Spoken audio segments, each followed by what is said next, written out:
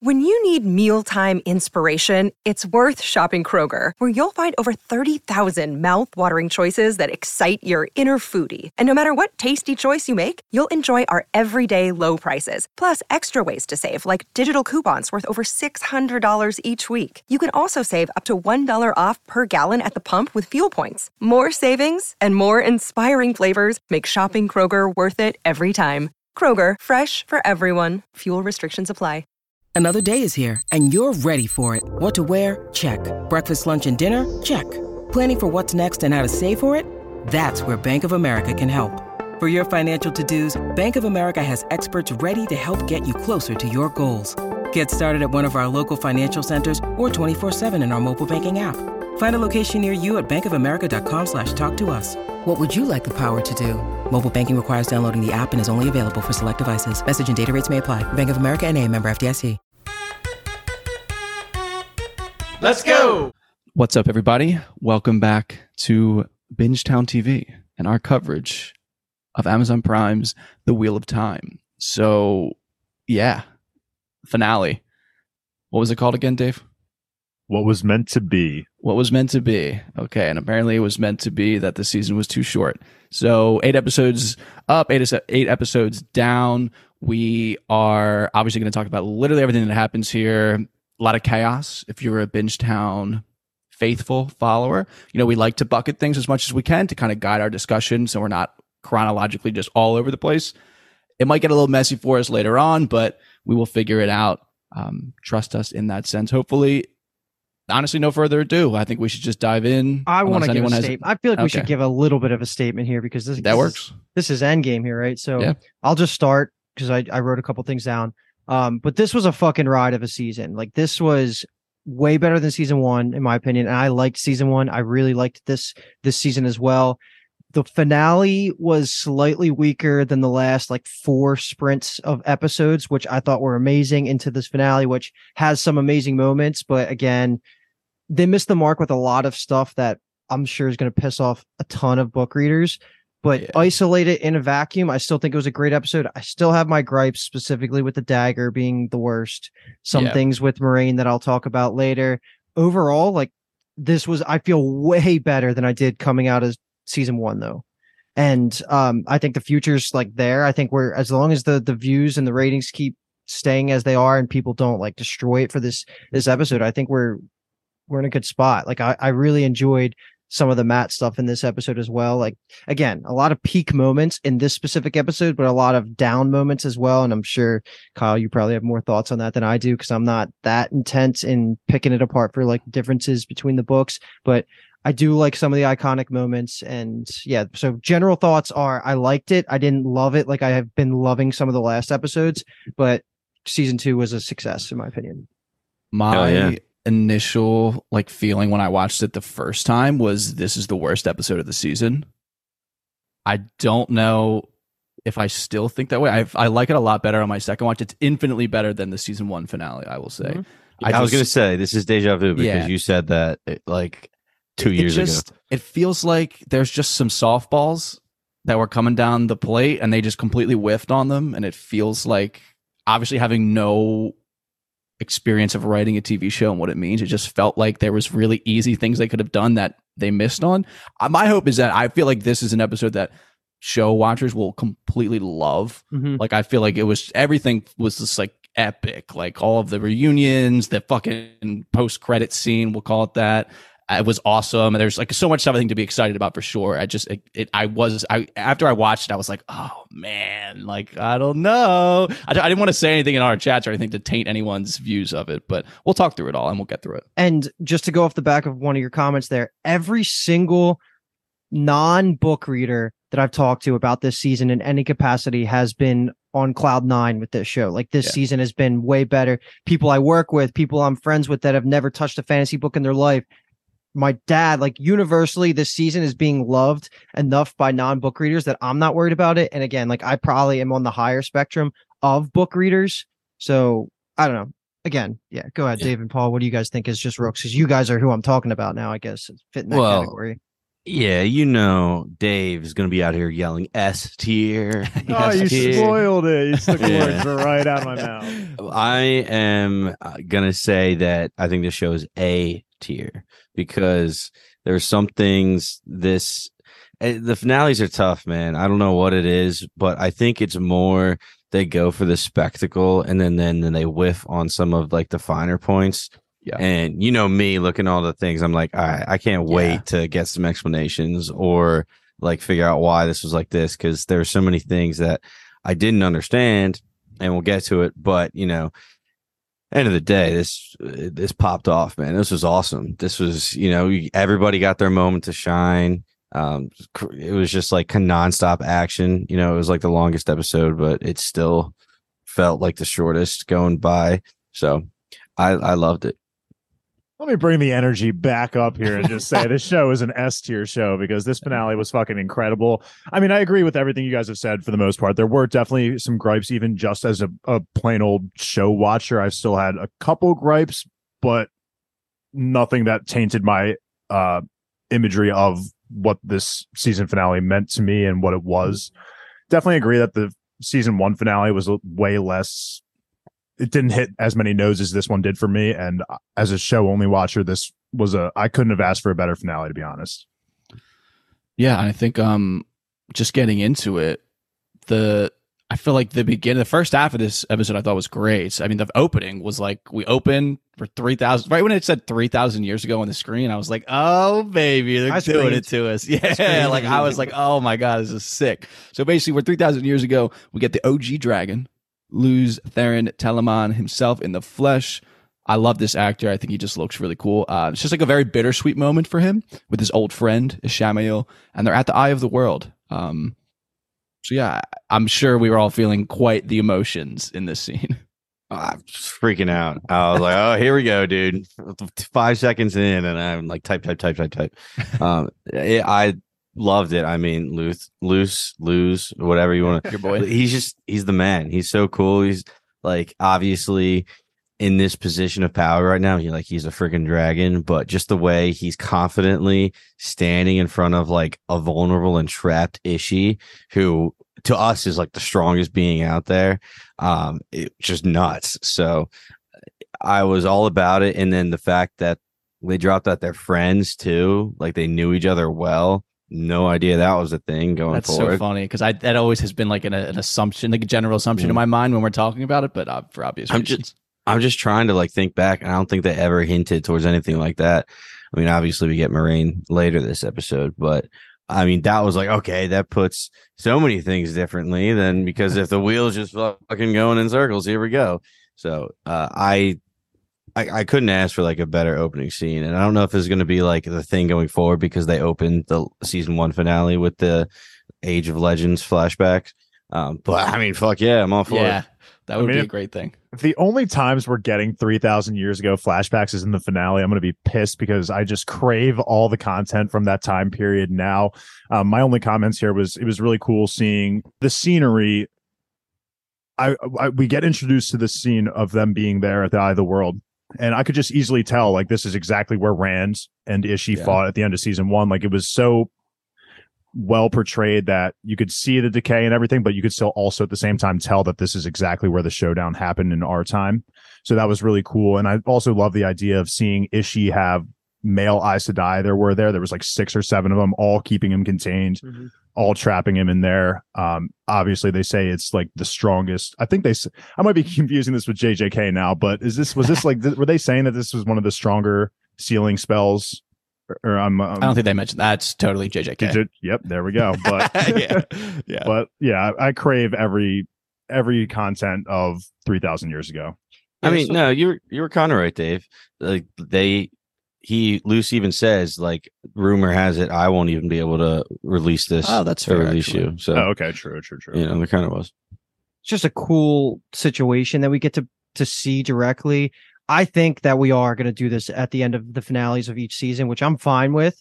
I will say I liked season 1's better. Like season 1's 3,000 years ago, and it pans out to like Earth like super advanced was one of the best moments of the entire series for me. So this was going up against it if I was going to say this is a better Luz scene, but I'm happy that they keep the actor around, and I'm sure he'll be around for more. It seems like we're going to keep getting it until the breaking of the world happens, is what I would assume. So maybe not every season, but at least the first couple seems to be where we're going. But my ears perked up when we got the name drop of another Forsaken here. And this is a little bit skipping ahead, but I think it's important to just kind of establish it right now. It seems like we're going to get 8 Forsaken, right? Like that's what we're going to have. I think so. We already seen our main 2 more get name dropped here. And Kyle, remind me if they say Moghedien or Moghedien. I mean, I'm a Moghedien guy. Well, what did they say? Well, they don't say it because it's in yeah, the they old do tongue. at the very end of the season, at the end of the last scene, at the end of the episode. I mean, I'm a Moghedien guy. It doesn't really matter to me, if I'm honest. It's a crazy spelling, and the audiobook switches like midway through, which is why this is like a thing in the fandom. Like we don't know what the correct pronunciation is, so I'm curious what they said at the end. I'm always mixing them up. So if I say Moghedien, it's the same person, but she gets name dropped, who we see in the epilogue of this season of this episode, and then Samael, who first time, right? Yeah. Which and they no context on that, but yes, yeah. So cool.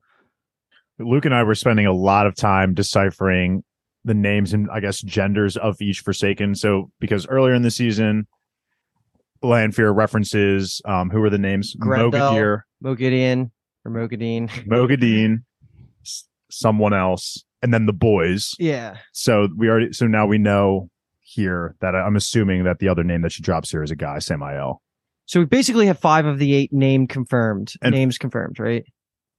I think so, yeah. Yeah. And coincidentally, 5 of them are guys, but those aren't the ones that like at least 1 or 2 more are guaranteed to be guys because of the context of how Lanfear spoke about it earlier in the season. So that's just where we're at right now. Yeah. Watching all these men channel, I mean, just watching men channel in general is just weird to me, because like we haven't really seen, like, Rand every once in a while, but like he's so like almost timid about it, besides this episode. But like seeing that group of men all just imprison him, it was pretty sweet. I just like the scene a lot because you don't get a lot of like tender moments like this between, I mean, you don't really see a Samael like this. So I just like the idea of like Luz knows him so well. Like he knows that in reality he would rather die, because then that's kind of nothingness. And he basically tells him like, I don't want to do this again. Like we can't just keep killing each other and being reborn into the wheel and spit out and all that kind of stuff. And he kind of he apologizes. It was just such an interesting, like almost a thought exercise for me, because it's not like I don't remember ever us like getting this in the book. So this was cool. This is one of the benefits of the show, is that they can give us things like this. I thought they fucking nailed it. Incredible meta conversation about the Wheel of Time, like not the show, but like the actual Wheel of Time. Yeah. So it's a really cool idea. Yeah. All right. So we're going to fast forward 3,000 years into our current day. And I think so we'll just kind of take things chronologically up until the Seanchan kind of charge the city and then all hell breaks loose in the battle. There's just like smaller scenes that kind of lead up to it, essentially. The first one that kind of happens right after this is we get the White Cloaks kind of planning in their little war camp. I thought this looked really cool. Like visually, the colors looked really cool to like seeing like a war camp like this. And we get the Bornholds, we have Dane and Jeffrem. And I think the one, or maybe the main important thing here, they just bring up the prophecy again. The White Cloaks are aware of this prophecy about how, in the time of need, the dragon will come to Falme. Just curious of what you guys thought about like the White Cloaks in this moment, citing that prophecy. And also we had that conversation last pod about how they're like on our team, but not on our team. I was kind of surprised that the father was like so quick to dismiss the idea of the dragon prophecy not coming true, or I guess coming true. I just figured with how much, again, we've talked about how they are definitely anti, the dark side, that they would at least want to embrace the idea of there being a hero, and especially it being a male hero. I feel like that definitely is a win for them as well. So I was kind of shocked that the dad was so quick to dismiss the idea, especially knowing how much at least Child Valda has dedicated himself to the light. I feel like that would have also been kind of the same case for the father, but wasn't the case. And the son seemed to be more, who was Dane, right? The son. Yeah, Dane is the son. Yeah, Dane seemed to be more open to the idea of it. And coming back to Pretty Boy, baby. Yeah, Pretty Boy. Yeah, Borny Jr. also is another name. Borny Crouch Jr. Yeah, Borny Crouch. Junior. But no, so the White Cloaks just don't like channelers in general. Like they call the prophecies like a dead witch's lies. So I figured even male channelers, they're like, nah, fuck this. We don't want this guy here. They're not like the true light. I don't know. Like that's at least how I would take it, unless there's something else in the White Cloaks I don't know about. But they just think the power's from the dark. It's like the also whole philosophy. Borny Senior, how he was just like, we got notes asking for help, even from the Amyrlin. Was I hearing that right? No. So I think what happened was the I guess they call them the Watchers on the Wall, essentially. Yeah, the leader of the city. The leader of the city had sent out a request to all these powers saying, hey, we're being invaded. We need help. And no one answered the call except for the White Cloaks. The White Cloaks, that's why they were there in the first place. Okay. So it's like good guys? Well, yeah, their response is we just fight evil and these people are slavers. So, yeah. And he brings up, Dane says, why are we doing this? We're going against tens of thousands of people. And the father, I really did like the line where he's like, no one answered the call. We did. I just really like that. It just kind of shows how the father is just like this strong-willed person who doesn't really take shit from any outsiders. And I really like that line from him.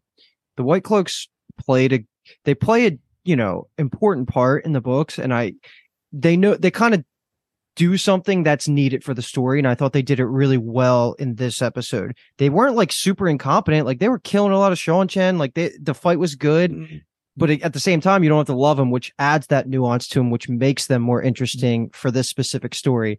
I don't really have anything else to add because I'm just happy that they got some more time to shine, because it feels like they were only in one episode besides this, and they are a very like obvious presence in the Wheel of Time books. So overall, like the net total of their season 2 impact, I thought hit for me, and I don't really have any complaints. Well, I will tell you what, I definitely liked them less after this episode than I did going into it. But fair enough, but we will get there. So I guess a little foreshadowing is that we'll jump into that scene-ish a little bit, where this is just Perrin, Aviendha, Bane, and Chiad and Hopper are rolling up to Fom. The only reason I bring this up is just, because I mentioned it either last episode or 2 episodes ago, where the ideal, the Aiel ideal, I did that as well, where like Death is waking up from the dream, and like Perrin's kind of confused when they're talking, and Aviendha just says like many people will wake from the dream today. That line just feels cool as fuck. What did the line before that mean though? Why did she looked over and she said that doesn't belong here? Perrin looks over, there's absolutely nothing over there, and then she says many will awake from this dream. I thought it was the white smoke of the White Cloaks. Yeah, I think she sees. I again wrote in my notes, and I think it just hit me that that's what she was talking about. I couldn't see at first. When I first watched, I thought she meant like Hopper like doesn't belong here for this fight, and I was like, okay, because Perrin immediately turns. It's like, hey, bro, like you should probably stay here, because he looks over and the focus is just not on the background, so I can't tell what it was. But you're absolutely right, Paul. I think it was definitely the smoke. Now that you mentioned that, also, and that makes sense into why they would say many will awake from this dream today. Yeah. Hated that line that Perrin had to Hopper where he said stay, like he was talking like to it like a dog. It's like, yo, you're one of the pack, you are one of that's your bro. Like the way you said it would have been cool if he was like, hey man, I think you should stay here, but instead he said stay, and I was like, fuck you, dude, you're the new one in the pack. Hopper's your senior. Hopper should have just listened. Dynamics. He should have just listened. We'll get there. Don't that dog some mittens. Don't pre-creep, dude. Again, it's just funny that like, what has he been eating and drinking, Hopper? I mean, I guess what have any of them been eating and drinking? But like, it's just funny to think of him just chilling on the sand while they all just go into the city, and Hopper just like rolls around basically in the dirt, chasing lizards. So these next scenes kind of fold into each other a little bit, but we get the immediate aftermath of the end of last episode, which is Lanfear, Moiraine, and Rand are traveling through the ways. There's one absolutely insane thing that happens here, but there's 2 kind of cool things, and obviously we will talk about them. Mm-hmm. I mean, Lanfear's just lack of fear, I would say, of channeling in the ways too, and a little conversation about how she caught Moiraine like twisting her words too. Like she's like, hey, you open it. the Dart or Ishii took my powers. It was like, yeah, took them for a second, not anymore. So Lanfear picking up on that is awesome. And then her just flick of the wrist to open it when meanwhile last time it was like Moiraine doing the whole interpretive dance almost to go along with it. So it's just another flex. And then the flick too. And then she turns around, is like, finally we're alone. I was like, yeah, let's go, bang scene. And then with all the Masha Shin flying around. Yeah, Rand's like, oh my God, you channeled. Like now it's gonna come get us. Yeah. I was like, relax. So I guess this is technically what the hell happened moment for people that never touched the books, right? With like the end of this scene, I think. And I guess I'm like talking to Kyle kind of right now, like without like trying to spoil anything, but like because like the Machin Shin comes in and just swarms them, and you're like, what the fuck happens? And the next thing they're they're in Thom. I think that's just something. Just put a pin in it for right now. I mean, I feel like they tell you at the end. Okay, yeah, I didn't know how explicit. Yeah, they've been dropping hints. Yeah. Throughout this, and Rafe even did it in a Q&A of like, I saw that. Yeah, like the Easter egg was at the end of last episode. Basically, a use of the power is that you can teleport. Okay. And it's fucking awesome. It's that was supposed to be the takeaway from when she knocks out Matt, and then he wakes up in Thom without having to go through the ways. We kind of had that conversation. Me and Kyle just kind of slipped through without really saying anything for the same. But it's obvious that's what happens. They're in the middle of the ways, then they're there, like they teleported. It makes a lot more sense, especially with how the Forsaken are constantly like meeting up and stuff like that. So that's really what you're supposed to get out of there. But another thing I wanted to bring up too was I was worried how Lanfear and Moiraine were going to be in the same scene directly after last episode, and I think they handled it pretty much as best as I could have hoped, because I was worried Lanfear was going to be like too nice or like not cruel enough, but her flicking her out and just eliminating the problem and saying when the time comes raise the banner, like that was like as good as we could have hoped without them coming to fighting. So I walked away from this scene happy. I don't know. Is that what she said, right? She said when the time comes, raise the banner. And I think she even says like, you're literally only alive because I need you. Yeah. Like you have a role to fulfill. That's why you're not dead right now. I like that like reminder of the fact that Moraine's kind of like a bug almost in her eyes. Yeah. And raise the banner, I'm guessing just means summon the dragon. Yeah. Like help fulfill the prophecy. Yeah. Well, because when she first says it, I'm like, what the hell does that even mean? Raise the banners. And it was obviously meant to be ambiguous, but obviously looking back on it makes sense. Okay, yeah, that just clicked right now. So thank you. Exactly. I know you're saying it was obvious, but it was literally not to me. I wrote it in my notes, like, why does she say raise the banners? But like looking back, I easy delete to that note. Yeah. All right. Just to go back to the teleport thing too, it does make sense because even at the beginning of this season, when Ishii is in the carriage with Perrin and they get attacked, he just steps out the door, and I'm like, is he even there? Like, is that an illusion this whole time? So they've been kind of leaving trails around, I guess.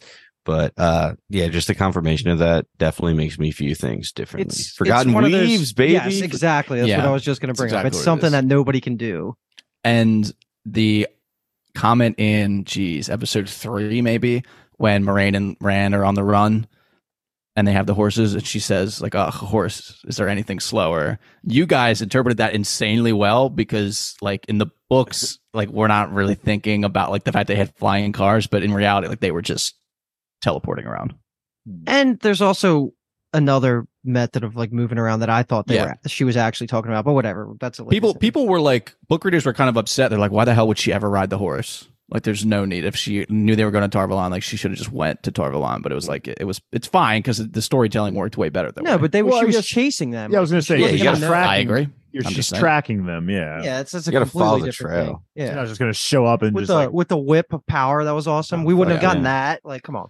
They call it I guess we can just put a name to it. It's not teleporting. They call it traveling with a capital T. So it's like I like that because it's like the only like it's traveling. It's their form of transportation. Like nothing else fits into traveling besides teleporting. Because why? Sorry, are the Forsaken anything else but teleport? Are they the only ones? Are Forsaken the only ones that can do this? It seems like they're the only ones that know how to do it. Yeah, because obviously, if Moiraine knew how to do it, rather than taking the ways all the time, she would just. And but also, you have to be really like it's not like an easy weave. Yeah, that's what I'm assuming. Probably got tiny ass legs from their lack of walking around. That's fair enough. Fair enough. I mean, why would you walk anywhere? Okay. So we get out of the ways. Lanfear and Rand have split up at this point. We'll obviously meet up with Rand later. Lanfear's scene here is that she goes right to Ishamael. They have a little conversation. I initially wrote in my notes that this is where the betrayal sinks in, but it's so not true. So I backspaced it, but I said it out loud to then create a little conversation because some interesting stuff does get said in this scene, but it's not necessarily betrayal. I mean, as we get another, the quote of the day, it feels like is, there are many paths to walk in the night. And it just gets laid down here. I mean, Ishii is pressuring Lanfear to kind of almost admit that she's working with Rand here, and then she counters with that point, and Ishii's like, I get what you're saying, but it sounds like the path that you're walking is directly going to go against what we're doing here. So he definitely seemed to kind of not really buy into what Lanfear was doing here, but yeah, I took it as they were kind of discussing whether Rand was ready to join the Dark. Mm-hmm. And Lanfear was just kind of pressuring him and saying, yes, he's ready. He's saying, no, we need more time we need more events to have him push towards the Dark is what it seemed like he was kind of saying there. Yeah, I like the insight into his kind of personality a little bit, whether it's a true characterization of him, if not, but she's kind of like, you would just keep planning and planning and planning and planning and want every piece to be perfect, but like it's not going to end up like that. He's either going to choose us or not. So I like that kind of a little insight, into like him almost as a person. I thought this was genius for both of them. I thought it added a lot to both of their characters, and this was really good as just somebody who's like me thinking about it through the eyes of somebody who doesn't know too much about them. Like this was so good. Like, yeah, Lanfear saying like, let's just do it just because she's like impulsive, or is she saying this because she's betraying Ishii? Like, who knows? But she also goes on to say he's never going to join us unless he knows we're individuals. Like we're not just blindly following the Dark. Like we all have our own goals. And I've been harping on that all season anytime they talk about it, because I think it's very important quality of the Forsaken, and it comes out tenfold here. So it's like it pretty much is solidified that these, and then especially with the epilogue and Moghedien comes in, and that adds to it even more. Like that's one of my favorite themes about the Dark Side, and they keep leaning into it. So I've been happy with every time we have these conversations. Plus anytime it's just Forsaken talking, it's always like a top 5 moment. Yeah, it's like it's like the best moments ever. That's why at the end, like, yeah, fuck yeah. That's why I ride or die for the Dark Side, baby. There's many paths to walk. It sounds like if you're walking the light path, you only got one path to choose. Lame. Let's go multi. Good. No, I like this a lot because it kind of showed the fact that Lanfear sees Rand like lose the Dragon Reborn as the star of the show, and Ishii kind of sees him as a tool. So that you guys had a line earlier when we were recording, like real early on, where you were like, yeah, like if all the Forsaken and Dark Friends were on the same page, like they'd be so easily able to conquer over like the Aes Sedai and everybody. And I mean, this just reinforces it and really shows you why it's like all these powerful people and they all just have different ideals in general. Sometimes they overlap, but not on everywhere. So I just love the fact that they're like super strong bad guys, but they're also wild cards. It's like, oh my God, you don't know what's going to happen. Ishii's they're fun. Ishii's feeling that regret of waking her first, because it's funny because it's like 2 or 3 episodes ago. He's like, I definitely chose you for a reason. I woke you for a reason, and now he's probably thinking, I shouldn't have chose her. Yeah. It's like that slimy little schemer. So, question, little. Honestly, spoiler jumping forward, but is this when he leaves to go break the seals, do you think? No. Okay. Because they're in the room with him. The seals. They're all those slabs. Oh, right there? Those slabs are the seals. I thought they were... Okay, we can confirm, like, I guess we'll talk about it, but those are it. So Lanfear sees them, and then that's why she goes to Doman and is like, you need to. Yes. Does she say you need to steal them from there, or is she like, I'll give them to you to ship them out? She specifically, I believe, uses the words give them to him. Okay.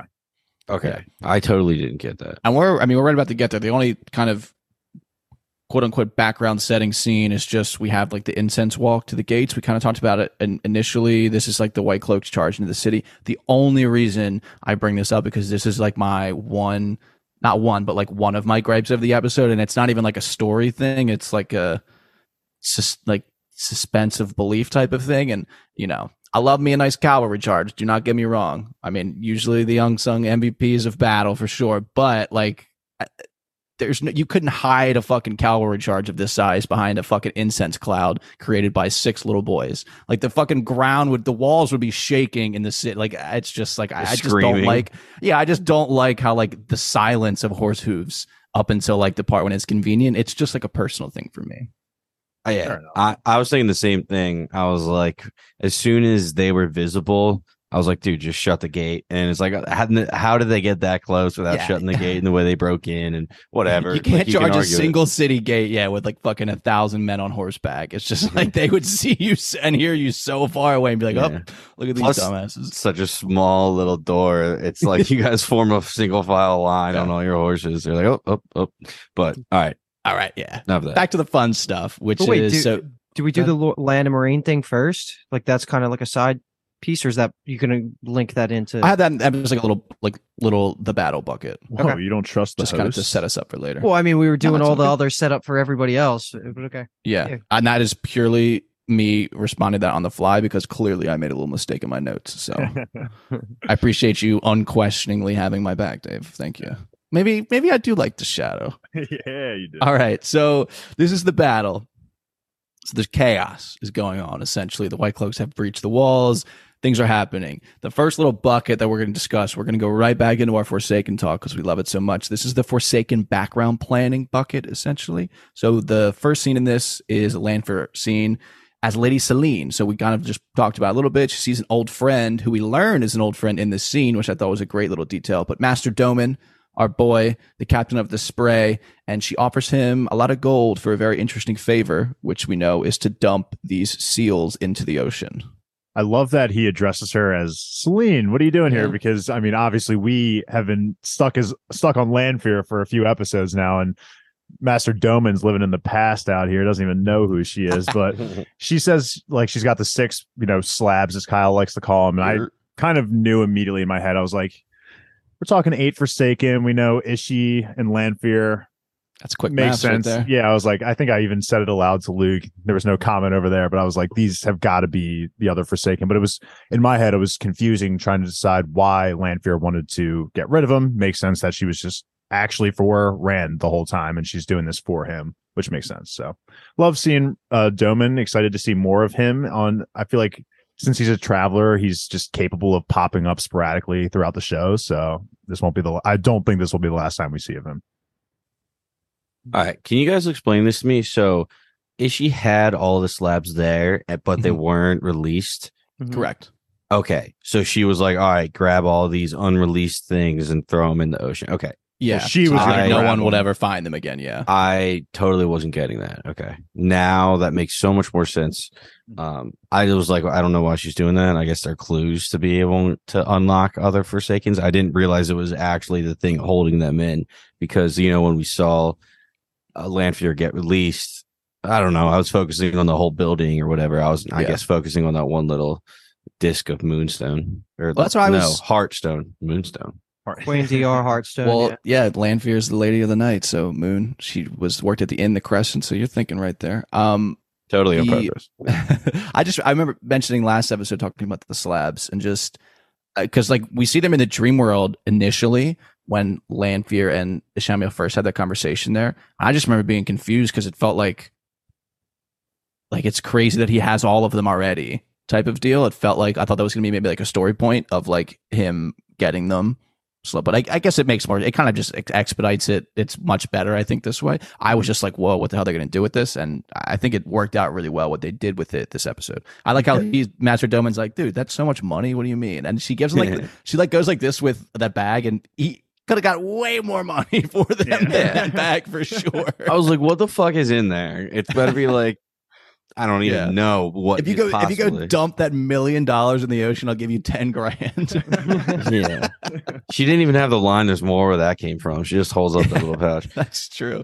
That's true. I also thought it was funny. Like it kind of begs the question of like, why didn't Luce there and just do that? Like they had all the seals, just like go dump them in the fucking ocean, and we never had to talk about it again.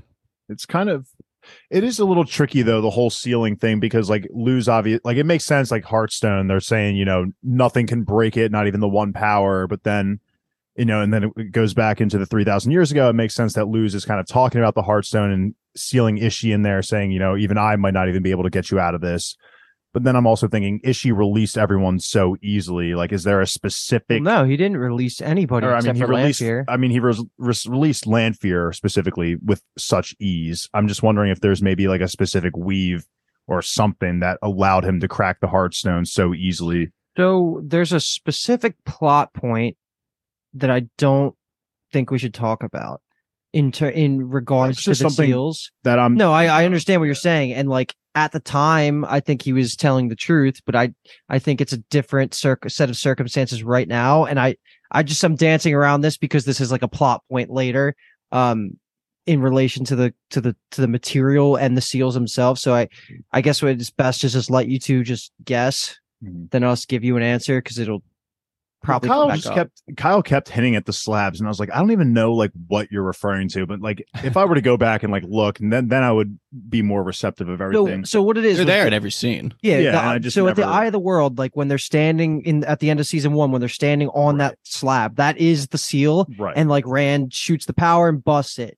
So my thinking is that what Ishii did was go directly to, once he came up with this plan, went to where Lanfear's was, broke hers, and then went to all the other ones, collected them, and said, these are mine, and like hoarded them. They're basically like huge slabs of just fucking like circular concrete. Even took it as he probably gathered them first and then awoke Lanfear. Well, no, because we saw him go to where Lanfear was in the opening. But he could have had the other slabs, like, because I'm just thinking like it would have made sense for him even if he awoke Lanfear, knowing that she might have a chance of betraying her, just being a little bit like cautious on the end, like not knowing she is a wild card. To me, she's more of a wild card than Ishii. Like, I feel like he would have.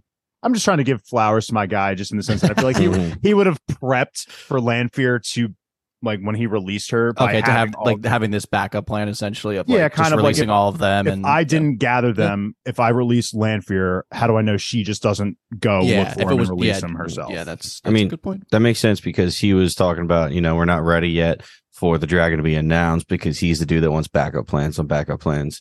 So it makes sense that he had a plan for Lanfear. I'm a little bit upset. I thought we were going to kind of get like a race to the Forsaken holds. Yeah, I remember you saying this. Oh, like the locations revealed, like we got to beat them there. But I guess with the teleports and shit, that kind of busts. This is more fun because now going forward, at any moment when we're watching seasons, we can be guessing, is that a Forsaken? Because now they can be out already. You know what I mean? So I think it actually works. Paul, it's kind of almost like it's still that way. It's just they're unsealed now. Like they're out there in the world, and now it's not necessarily a race we're trying to find them, because I don't think we really want to find them, but like they're out there now, and it's like we will obviously be encountering them in the future, and that'll be fun for the podcast.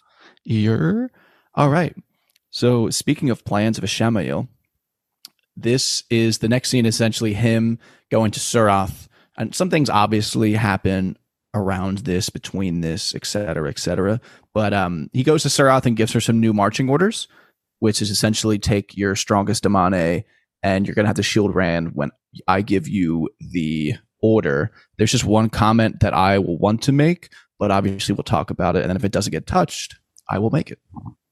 I just love that he's like, wait for my signal, turns around to leave, and she speaks up to question him, and he just turns around, death stares at her. And she's like, "Oh, sorry." Totally her voice too. Her voice's name's Alwyn, and I was like, "Who the fuck does she think she is?" When she's like, she says something to him to like question him. I'm like, "You're like lower than the low right now. Like, where are you getting the balls?" My only comment is on Ishii mentioning to her at the very, very end, saying, "Do you have anyone that can gentle a guy?" I think is what they specifically said. Because he said, "Make sure you have enough girls like on tap," basically, and said, "Do they know how to gentle?" Yeah. That's just interesting because I know, like, I feel like gentling and stilling it seems like it's been presented as a pretty difficult task to do. And you need a bunch of, is it 14? Or am I making that number up? So 14, there's a different reason for 14.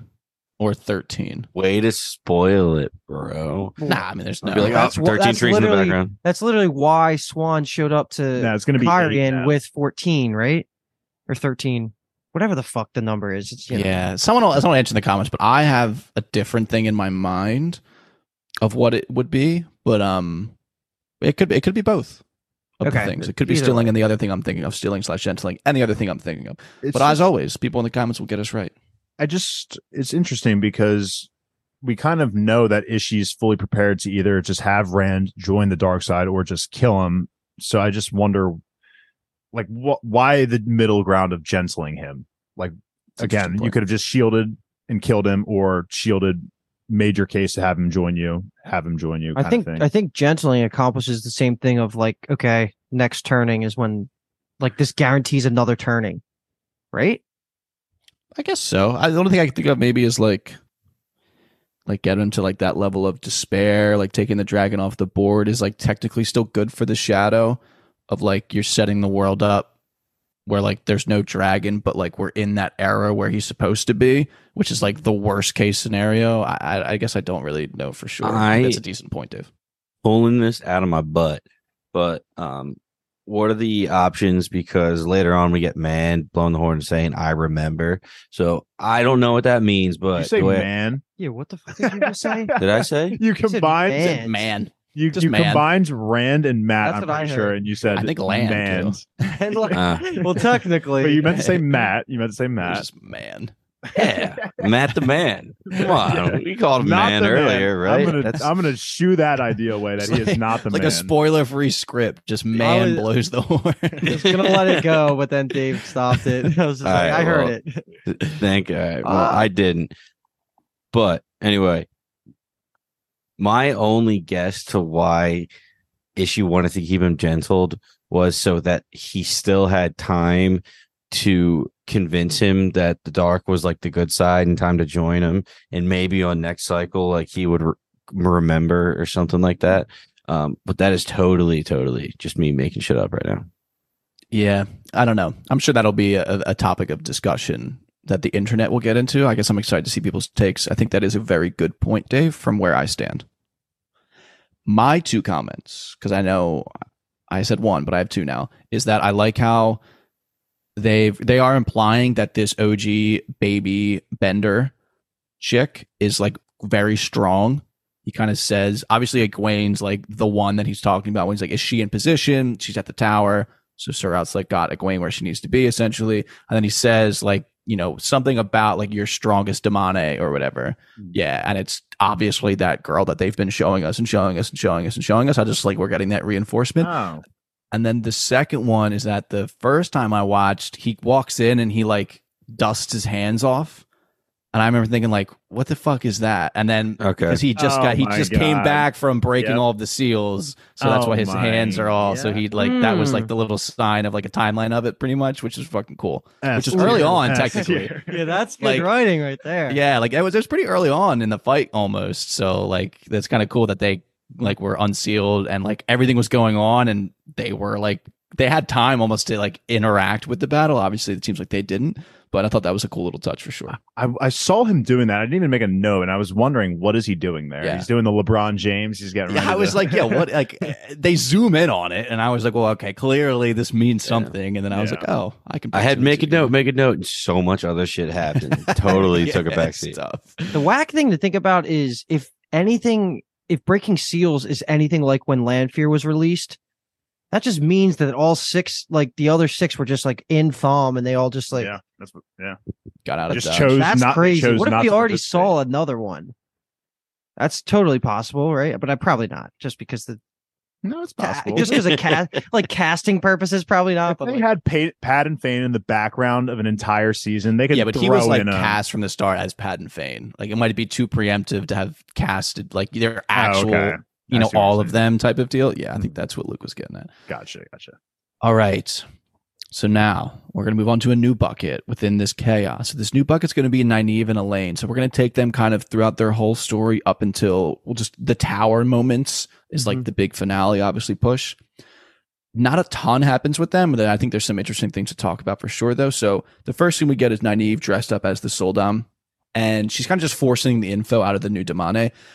We don't learn a ton here. I'm just very curious of what we thought about like Nynaeve, like who we know as like the wisdom, the healer, but we also know she has this side to her of just like not necessarily reveling in hurting this chick, but like just giving her the pain so hard, because we hated Rena because Rena was doing it to our girl. So we see Nynaeve doing it to someone we technically don't like, but I don't know. We approve. We approve. Yeah, Okay. we approve of the torture on the other side. I had to note Definitely. that Yeah. I'm like, Luke is like Nynaeve stock rising because of this scene. Like, I'm sure. But no, I loved it. I mean, somebody needed that brutal side. What were they going to do? Be like, oh, no, I'm sorry. Like, did I hurt you? Like Elaine, when she was like, she was almost going to tell her to stop. And I was like, you better not. You better let her Elaine cook, did not man. like it. Let her cook. So I liked it. She's brutal. She's harsh. And I just thought she looked like a Ninja Turtle. Yeah, dude. Revenge porn's the best. Paul knows me. I love this kind of shit. And if Nynaeve didn't have this scene, Okay. she was gonna be Out of context, that line is horrific. Yeah, wait, what? You never heard that term? No, for sure. I'm just saying, like, the actual reality of revenge porn. I mean, Paul knows me. It sounds like a crazy backstory. Like I wish I said in shows at the end. Yeah. Of that. Luke likes revenge. Dude, like I still always, anytime I'm talking about like the way that I was satisfied with Joffrey or Ramsay's storyline is kind of what I'm like hinting at. Mm-hmm. And without this scene, dude, Nynaeve was easily my LVP of the episode because everything after that, everything after this fired up. is just awful from her, in my opinion. And I know I already have someone in the comments a couple weeks ago called me out for calling her an LVP, but I've been putting on the fucking the easy mode for my Nynaeve hate. So just enjoy that. I'm glad you said it because I was absolutely going to say this will be the only praise I give Nynaeve for the entire episode because she definitely did her job here. I loved actually seeing her torture the person because I'm just thinking in my head, this Damane has been this Soldam has been torturing a Damane to worse extent. So give it back. Definitely give her a taste of her own medicine. So great scene for Nynaeve. Definitely Elaine being a little softy. We love softies, but come on, we're trying to save some people here. We need to do this. Also, Nynaeve looked amazing. I love her. In the those outfits are really cool. I like the spine look to the backs and everything. Like they're Ninja Turtle. Yeah. Definitely looks like a Ninja Turtle. What was I going to say? I was going to say that I love Nynaeve's explanation of it. She just kind of feels everything like in her mind, and then bundle of sensations. All it takes is a little push. I kind of like that aspect of it. And then I love how the prisoner, the one with the collar on, is like I can't go outside. I can't let them see me like this. Like it's the shame would be too much. Basically, it's like she would rather get tortured again than go out there at first. So I don't know. No, she didn't realize how much Nynaeve would torture her, I guess. They pulled a line straight from the books here. So at first I remember thinking like, damn, this is like a crazy Nynaeve moment, but I don't want to read all of it, but I almost want to read all of it because it is like exactly like the point of why you guys are feeling like positively towards it. Of like, this is what it should be. So Nynaeve basically says, as far as I'm concerned, you're worse than a murderer, worse than a dark friend. I can't think of anything worse than you. The fact that I have to wear this thing on my wrist to be the same as you for even an hour sickens me. So if you think there is anything I'll balk at doing to you, think again. You don't want to be seen? Good. Neither do we. No one really looks at the Damane though, so as long as you keep your head down the way at least one is supposed to, no one will even notice you. But you had better do your best. You can make sure the rest of us aren't noticed either. If we are, you will surely be seen, and that is not enough to hold you. I promise you. I'll make you curse the first kiss your mother ever gave your father. Do we understand each other? And it's like, that's awesome. Yeah. You were gonna wish your dad never banged your mom, man. Yeah, pretty much with the PC version of that almost. I forgot why I wrote great quote as a note, and I just knew one of you guys would write it, and I just didn't remember what it was. But there you go. That's she just like talks her completely down. It's like, all right, B, this is how it's gonna go. All right, and then the next is not great for the team. So the fucking arrows, man. The Damane gets murked. And I just like how in that scene, like they walk into this courtyard of just complete chaos. The tower is like still so far away, and this Nynaeve goes, "We made it." I was like, "What are you talking about? You made it?" Yeah, like 25 minutes. And Damani gets murked. Lane catches one in the knee. And it's like, we fucking made it. What are you talking about? All right. Yeah. We never made it to Mount Weather. Yeah, not even close. Somebody explain to me why Elaine couldn't heal herself. That is one thing you cannot heal yourself with the I feel power. like we've talked about that. Yeah, like Moraine in episode 1. It's not like an oath, yeah, but it's just like Okay. a boundary. Is not Well, that the makes word, me but- feel better at least. No, like it's a thing. It's a thing. Yeah. because she like 2 seconds later she starts healing Rand, and I'm like furious over here. I'm like, Yeah, why is she no. waiting on Nynaeve? Yeah. So, just this is total pushing the boundaries of the rules. Could she have pulled out the arrow by herself using the Yeah. one power? Okay. Using the one power, she could probably remove the arrow from herself. She just liked the That would be my slow take. I feel Nynaeve like push. That's not healing yourself. Oh, yeah, insane. Can we I talk feel about like that? That was my comment. Is what was why are we the- not pulling it? Yeah, they just had push, and she's Okay. like, "Great idea," and I'm like, "No, not a great idea. Like, So- if anything, snap it and then Yes. like pull it. Like, Yeah. what the No, fuck? don't pull. Exactly. Like you're supposed to push, but yes, snap the end off so the feathers aren't like going through your fucking legs flesh. Yeah, that was funny. I did not know that Now you I'm were supposed to curious. push, Why are though. you not supposed to pull? Yeah, I didn't know that. Like pushing because, just like was like so awkward. It could have just like broken in half. because the arrowhead is gonna rip more shit on the way out. So you're supposed to you're push saying- through.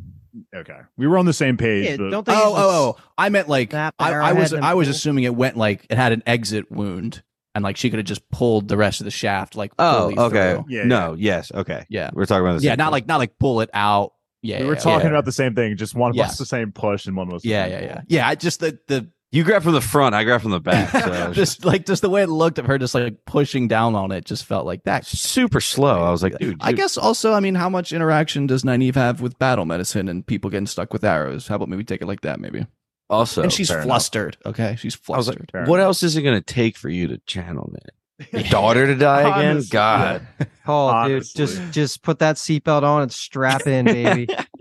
At least she had the foresight to not listen to Elaine when Elaine's like, "Leave me." She's like, Okay. "Nah, I need your channeling." Like, That I'm whole- clearly a bum. That whole conversation where she's like trying to get listen to Elaine, like imagine a bud or a flower budding, and she's like, no, that doesn't work for me. I'm sorry, that doesn't work for me. The beers are hidden. That doesn't work for me. So I was like, okay, is it just her method? Like if she imagines something else, like she already tried the river flowing. She should maybe listen to the wind again. Like, in season 1, she was getting some things there. So I didn't. There's also some current- things Yeah, with that. the current too. the current understanding of the sisters in the tower essentially is that she cannot channel unless she's like angry or afraid. It's almost like I think is the two words they use this season. it's like she's touching the other side of the power where you need to grab it. It's not like just the water where you fucking flow with it. It's like she's touching the other It's- dude's side. So, It's obviously a major plot point for her, so Mhm. It'll that be will a thing. something. Yeah. all right, is she a dude? Really? And this is like pushing real live subjects or something. That's a wild take. I'll just say. I I'm usually- not one to shoot down a theory, but that is Yeah. a take. I usually am quick to hop on to Paul's Yeah, theory. Dave's like, That oh, yeah, that one, makes a lot of I'll sense. jump ship on that one. I would think Lan has something to say about that, but Yeah. Also true. Yeah, you could just ask him. All right. So now our next bucket is going to be Matrim Coffin, Matt or Mand, as some of us maybe not like to call him, but do call him. So this is kind of just going to be all the dagger stuff before he escapes. So there's kind of scenes mashed together, but basically Pat and Fane is called upon by Ishii to accelerate their plans. Naturally, that involves Matt. Pat and Fane presents Matt as he's kind of locked in that room where he just had his trip in with the dagger. And Matt makes a decision that surprises Pat and Fane. It surprised me of the ingenuity of it. And he kind of looks like a badass almost at the end. So a lot of things kind of happen here. There's like 4 or 5 scenes together, but let me put it out there. This is just a retcon, and let's just move on about it, because that is what Yeah. this is. There is no explainable reason why Loyal, Ingtar, Uno weren't dead at the end of last season, because this thing just, if it touches you, this is what it's supposed to be like. is what it is now, which means like, okay. Kind of. Well, kind of, but it's, I guess it's a little bit different, but it's like way more close to what it's supposed to be than. It's totally an auto kill. This is we just have to accept that they admit that they fucked up in season 1 and move on. And I like it a lot better once we do that. I want them to spend money, go back, CGI it out, like get rid of the Ruby Dagger. It is causing so much confusion, I'm sure, for so many watchers out there. Like, and I'm like still mad about it. I know they like owned up to it, but I'm like, I want more. Like, whose fault exactly was it? Because how does that how does that trickle through? That is such a big plot point. So I'm like, I know it was like COVID, but like, did they need like reshoots or some other shit? Like, I just don't get it. Well, so if you didn't know, after the last actor that played Matt left the show, they reshot every single scene that he was in. So it like there was a lot that went into fixing this, and moving forward, we're fixed. Boom, done. Yeah, I think it was more like the context of like who could possibly even be in the shot, because they're kind of painting themselves in a corner of it was literally Paden Fane with an auto kill dagger, and then Fades with auto kill swords, and I was like, how do we do this? So I think that's kind of what happened. So yeah. It has a new power basically, which is it just melts steel. I think it just melts anything it touches. I was waiting. I don't know how I feel about that personally. I don't like it. I'm gonna say at all. And that feels like a type of thing of like, how does it turn it on and off?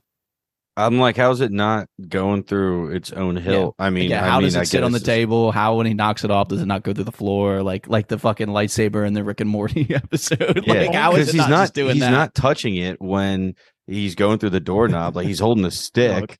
So like, just devil's advocate. Now here, I'm thinking about the lightsaber episode, and it's so funny. I hate the knife too. Like, that is definitely my main gripe as a show watcher is the knife. That's obviously the one thing that I probably liked least amount of this whole show so far. And if that's it, whatever, we'll move on from it. But to play devil's advocate, if it's only the metal part that is technically able to cut through anything, I feel like the knife hilt was preventing the actual blade from like touching the table. That's fair. It's a magical item with a ruby in it. Everything you guys said, the knife is stupid because like we saw when it stabbed Matt in season 1 that it didn't like melt his skin or anything. Like, it just infected him with something. And now we're kind of seeing it melt things and infect people. I don't know. It just has two things now, and it just feels like Matt could have got out just being like a sneaky little boy. Like that's more in his character than like this knife getting like a second buff. I will say I always love seeing when Matt is resourceful, like when Leandrin had him trapped at the White Castle. Like I love seeing him kind of plot his way out of there. And even here, like knowing that he's going through this like addiction of the knife, craving its touch pretty much. And then he comes up with this genius idea in the thought of like just wanting to straight up touch the knife, that he's able to just wield it like a staff. I thought that was really good. But yeah, knife overall, L. You're doing the White Castle thing on purpose, right? Yes. I just want to make sure, because we have not said White Tower. He did it last episode, and we didn't say anything. We haven't said White Tower in a while, so I just wanted to make sure that it's 100% the White Tower. For anyone who hasn't listened, Paul accidentally called it the White Castle. I love the bit. I love the bit. Damn, Paul. Put me on blast. Call me my name. What the fuck did Lan do last season when he's like, I will dispose of it, and Paden Fane just ends up with it like 2 seconds later in season 1? Like, that annoys me, because also Lan threw a cloth over it, and the cloth was touching the blade, and he was able to move it then. And okay, so that lines up, but at the same time, why didn't it sucks, dude. That's why. Just get rid of it. Yeah, dude. Poorly written. That's the worst part. It bothers me. It bothers me a lot. It totally bothers me. But for as much of a big part as they made it. It's a huge part, not just already. It was like the skeleton key to the whole fucking episode. It's still going to be a huge part, but put that shit aside and just like my childhood self coming out, it's fucking badass as hell when he puts it to the staff and he just starts whipping it around. Like, I was like, that's when he became Matt the Man. Yeah, that's what I thought everybody knew. Yeah. I love Paden Fane's reaction of him reacting to Matt coming out of the door, because he's so cocky. He's just like, oh, 1 hour. Yeah, I thought you were gonna last longer than this. And he just is holding it in the staff, and he's just like, oh. Yeah, that was a great reaction. Just again, shout out to Matt. I think his resourcefulness is just really fun to see in these moments when he's like back against the wall. He's really good at thinking through things. I like Padan Fane's attempt to convince him of like coming to the dark side and stuff when he says like accepting and embracing the darkest parts of your soul, that's real strength. That was just like an interesting, obviously different perspective than maybe most people are just used to even hearing. And then I like how he says that like pretending like they don't exist, like some hero from a Gleeman's Tale, we both know that's not you. And then I guess that's an interesting kind of flash into the horn blowing scene when they get the comment if he's like, I remember, and all that kind of stuff, and we know it summons old heroes and things like that. I thought that was an interesting line they put there. I have thoughts about that as a whole, but we'll obviously get there when we get there. And the whistling motif is fantastic when he whistles as he leaves the room. It's just like, fuck yeah, that's a big smile on my face. I want that to be my thing from now on. I'm gonna start whistling when I'm out. I thought he came off a little bit like weak, like kind of like a little bitch, a little bit Padan Fane, which I guess he was supposed to, but that's just I don't know. I'm still kind of like I'm still thinking about how I feel about Padan Fane. I thought like he's not in my MVP consideration, if that's a spoiler. Whoa. Yeah, I would unfortunately have to agree with you. But okay, so I think Padan Fane, to me, after unfortunately, because Dave's the validation I needed, because I know he's higher on him regardless. So I wanted to know if I was like out of line or not. Hate to talk bad about one of my dark brothers is Dave's. I hate it, but I will say this episode kind of made me feel like Padan Fane just isn't a fighter. He's just the background guy, like Kyle said, kind of more like a cockroach who's he'll weasel his way into doing things for you, but he's not going to be the one out there front line fighting for you. Yeah. I mean, yeah, he's just is kind of built to survive, do a little dirty work, a little Daga work. The Dagobah system, baby. Okay. Rocket League. All right. So that is going to move us into our next bucket, which is essentially mostly Perrin, but then Matt obviously intersects with it. So we did the Matt stuff first. The ending of that little Matt bucket is that now he's just completely on the run, just out into the chaos of the streets of Falme. So we're going to backtrack a little bit to the start of Perrin and his experience with the maidens, Aviendha, Bane, and Chiad in the city of Falme. So they're kind of making their way through the city, and they run into some familiar faces. So not necessarily Matt yet, but they run into Ingtar, Masema, and Loial. The line where what are the maidens of the spear is what they're called. They're talking, and they're like, yeah, did you really see an Ogier here? He's like, yeah, I knew what I saw. And, of course they run into it. I don't know if it's timing. I don't know if they had a plan for it or whatever. I wish they showed how they got the horn. Not the biggest deal. Did you hear the line? No, I didn't. They said, we got it with some help from a lady from Cairhien, which is Lady Selene. Which is Lanfear. That is wild. No, I didn't hear that at all. I heard Lady of Cairhien, but for some reason, I literally thought they were talking about Varen. For some reason, my ears don't work so well. Is why I need the subtitles to be able to read these things. But I thought that was a great little detail, which was I agree, because it was like, what the hell are they even talking? Like, we need to get the horn, and then they just have the horn.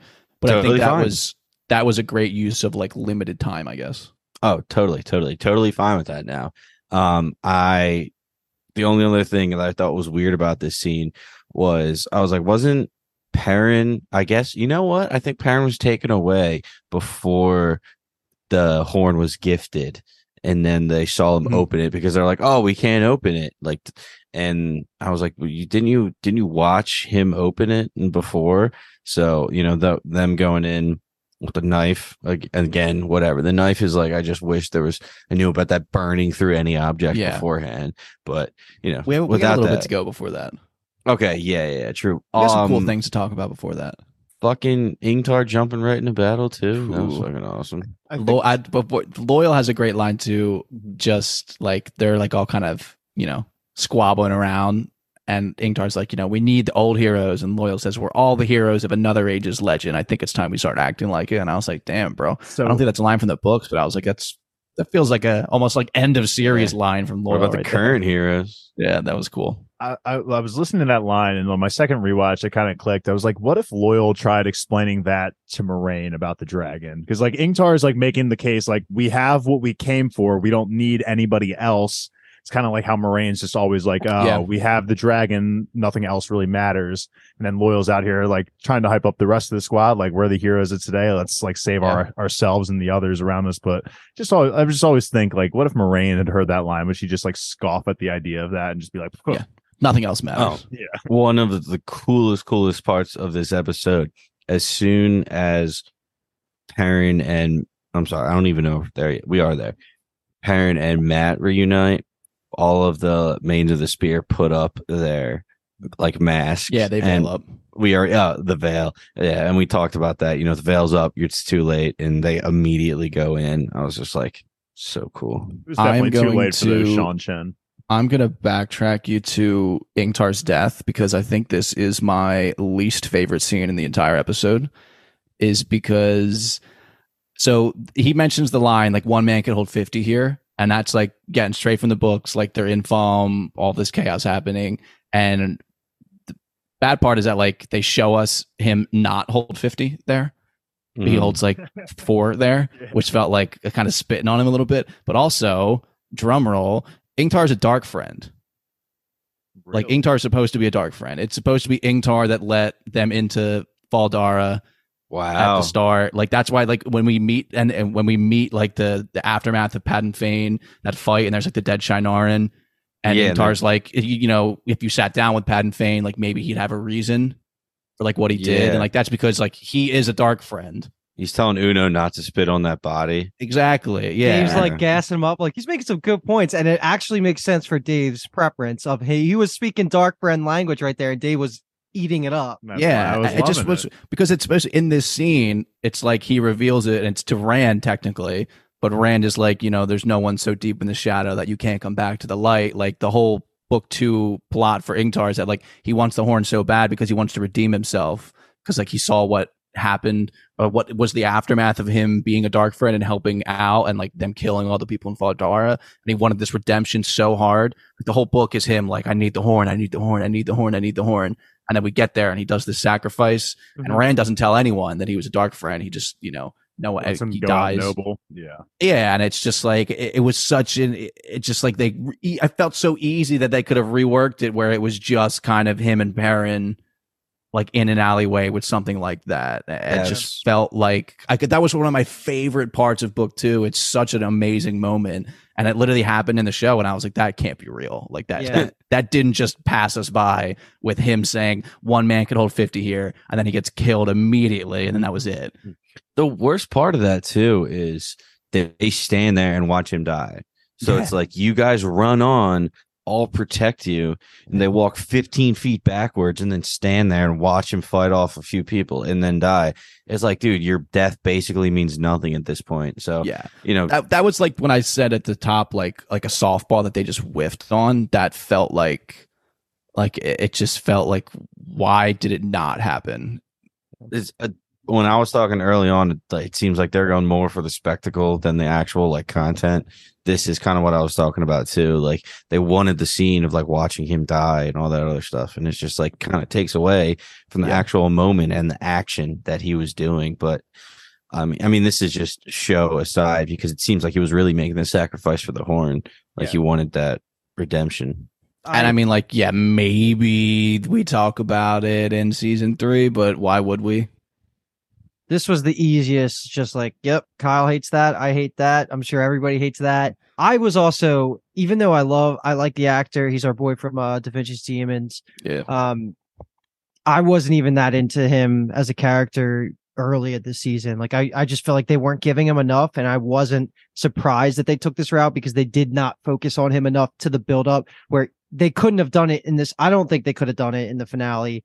It would have just came out of left field. People would have been like, huh, what the fuck is that? So they gave him the whole conversation and scene about like understanding the perspective of someone else, and it just felt like definitely just a miss. You know what the saving grace of all this is? But it's just like, whatever. You know what the saving grace is for all this? Citric gets more screen time, baby. Let's go. I don't know his name in the show. If you want to, Messina, right? Messina. So close. Yeah.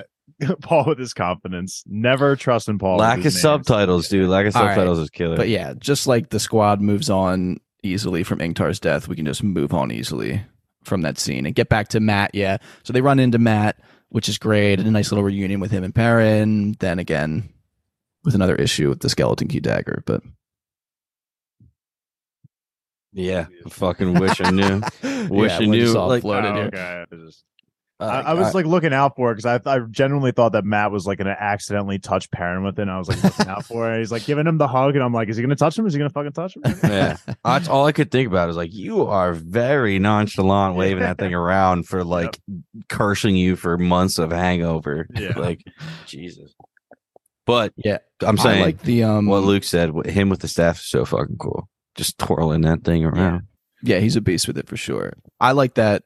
Where like now Matt tells Perrin like Rand's alive, and Perrin's like, oh my god, what type of deal? And that was like a good turning point for them. And I just like Matt is always cheeky. He's literally always on. I just like how he's like, who are the light of these people? And Perrin's like, oh, my friends. And it's just like immediately like, well, I hope these motherfuckers can fight because I just brought the whole fucking squad down on us. And that was really good. He's got shit hair.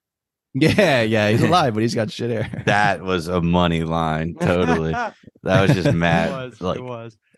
But also Messina watching Ingtar die, like he genuinely seemed sad to watch his leader go down. So him jumping into the battle to fight those other guys, those were just really cool because like he had some anger build up, but he still went and followed the horn and whatnot. All this Dark Friend talk, I really hope he's not bad because Messina just in his sexual biceps get me going. Saying Messina? I am, but I know I'm saying it wrong now because Messina. Yeah, you'll get there. But you just learned. Yeah. It's you remember how long it took me to get away from Swan Chan to Sean Chan? I don't even think you've officially moved on. I don't know if you're out of the woods on that one yet.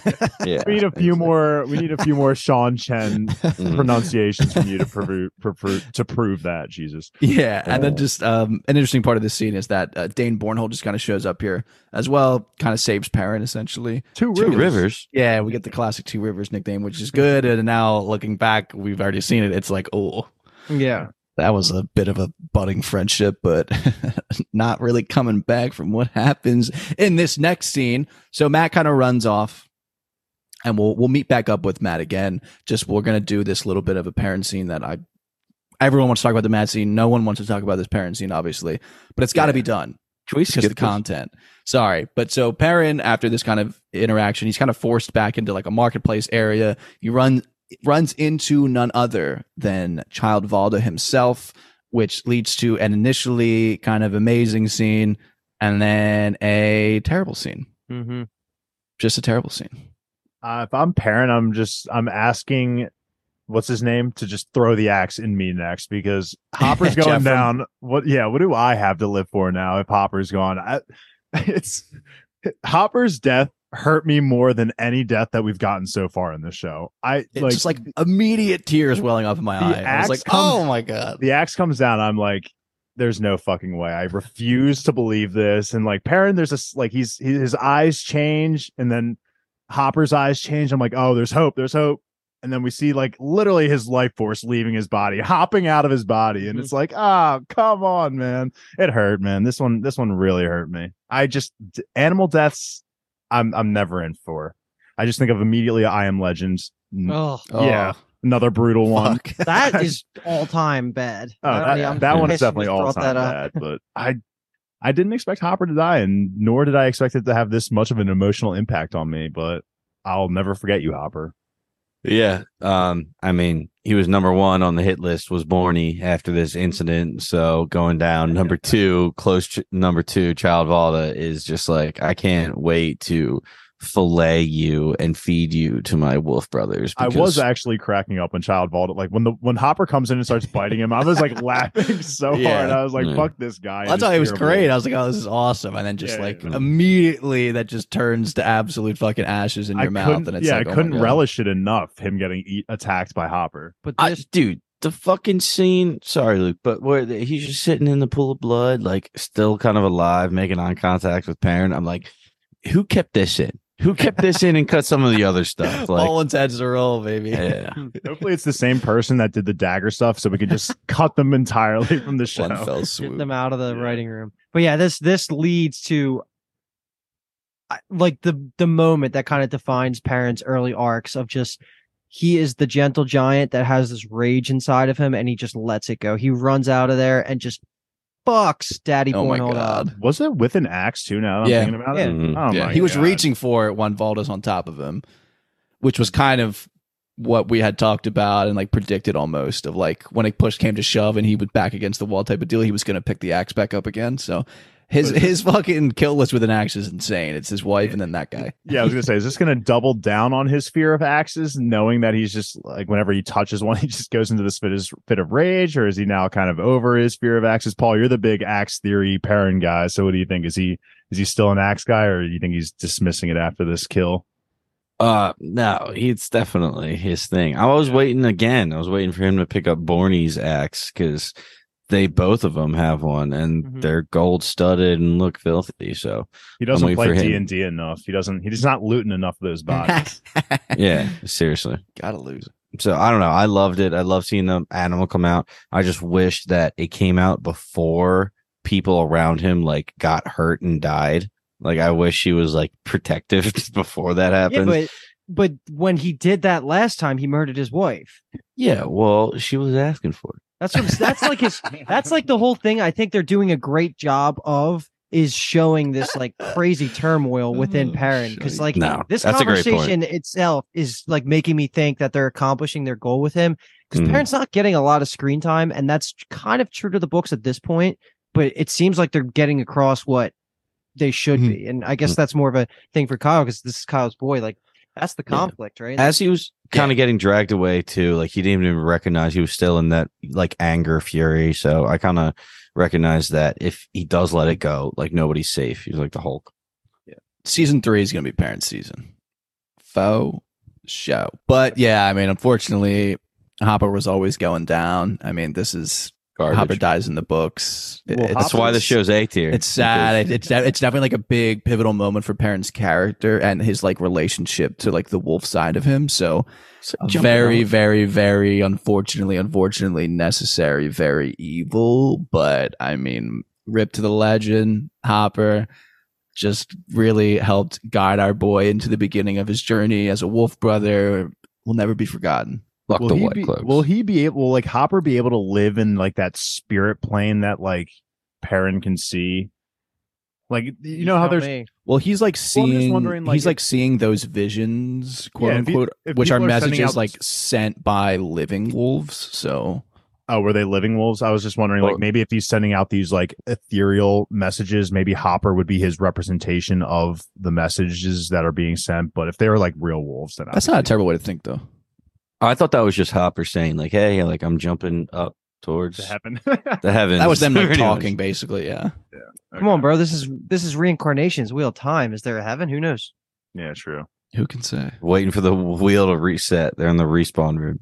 Yeah, Hopper goes back into the wheel. They're in the battle bus. They're waiting to be spun out again. Yeah, Hopper's in the battle bus. Okay, so speaking of the battle bus, people who have been waiting in the battle bus, we get Matt now. So we're back with Matt after our unfortunate detour. He is ascending the city walls. He's got the horn in tow, and he is now confronted with a large Shan-Chan force and a decision, which the fate of the world possibly sits upon. And I was like, blow that shit. He makes the damn decision. Dude, I swear to God, I just got chills right now. Like I fucking loved it. I can tell by the way you prefaced this earlier, Kyle, you might not love this scene, but I don't give a fuck. Like I thought this was perfection. Like everything that was going on, and it's so because of the weight I know from the books and what this actually means, but I don't care. Like the slow motion of just seeing everybody, the way this happens, the way it sounded. Matt was like reluctant to do it. I just thought it all came together perfectly, and how it plays out with showing the heroes that come back. I don't think they could have done it better for TV. Like I agree with that for sure. And I was just so fucking happy that this scene didn't miss for me. I could talk about it forever. I have so many notes, but you guys, Rooks, what was this for you? I was definitely hyped, especially for Matt. I'm like, all right, this is Matt's moment. Like he's been in the mud for 16 episodes now, 15 and a half episodes. Time for him to shine. So him getting that moment, Still some questions, and I'm not even going to ask you guys. I'm just going to kind of wait for season 3, see if they talk about it. As soon as he blows it, he says he remembers.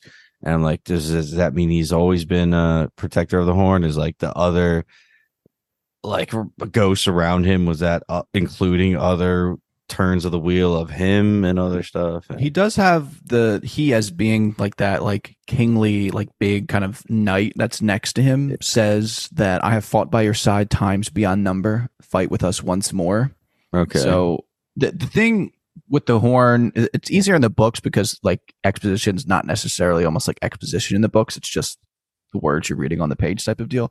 But yeah, I mean, the horn is like each time the wheel turns, like you can add people for sure to like this grouping of people.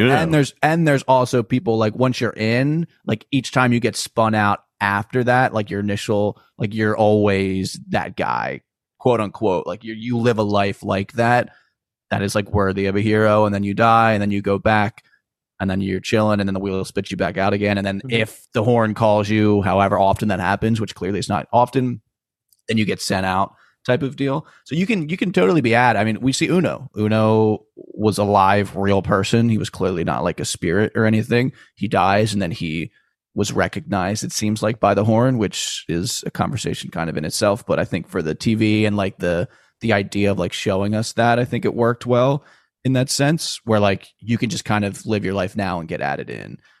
The one I would say issue, I don't have an issue with most of the scene. The one issue I have is them. It just feels weird to me as a book reader, them insinuating that Matt is a hero of the horn. Yeah, I think for me, I took it kind of like, this goes, I guess, into the conversation we were just having about like reincarnation. Like I took it that like, Matt, maybe not Matt himself, but his past lives, however you want to view it, talk about it, I felt like all those past lives, maybe a few of them were good fighters. And like, he's kind of saying like, oh, I remember like how to fight. I remember using the horn. I remember like all of that stuff. And that's kind of how I took it. Like, it was just him remembering all those past lives. And it kind of makes sense that the guard next to him would be like, we fought in the past before. I just don't know if that person in the past, was Matt, because, we've talked about how Ishii has talked about spins of the wheel, and Ishii is still always Ishii. Like, he's not someone else. So for me, it's just kind of more so deciphering, like, was Matt in another spin of the wheel, or was he, someone else entirely at another spin of the wheel? I think you have a good grasp of it. And also, like you're saying, like when he says, I remember now, and then instantly like says and starts speaking a different language as the battle cry that he says in like the old tongue was like, that was fucking awesome. We're gonna that literally made me tear up. Yeah, that was so fucking sick. I need to see what it says in subtitles. I know what just how. Well, I mean, I want to see the old tongue written out. Is what I'm saying. Okay, fair. Not like I don't think it would translate it. I would hope it doesn't. I mean, I don't know. I feel like translating would be kind of cool. I have it translated, but I guess I won't ruin it. Oh, geez, I guess it could. Wow, that's such a whack thing with the screeners that I didn't even think about. It would probably show the actual words. No, I think it'll just say old tongue, because there's gonna.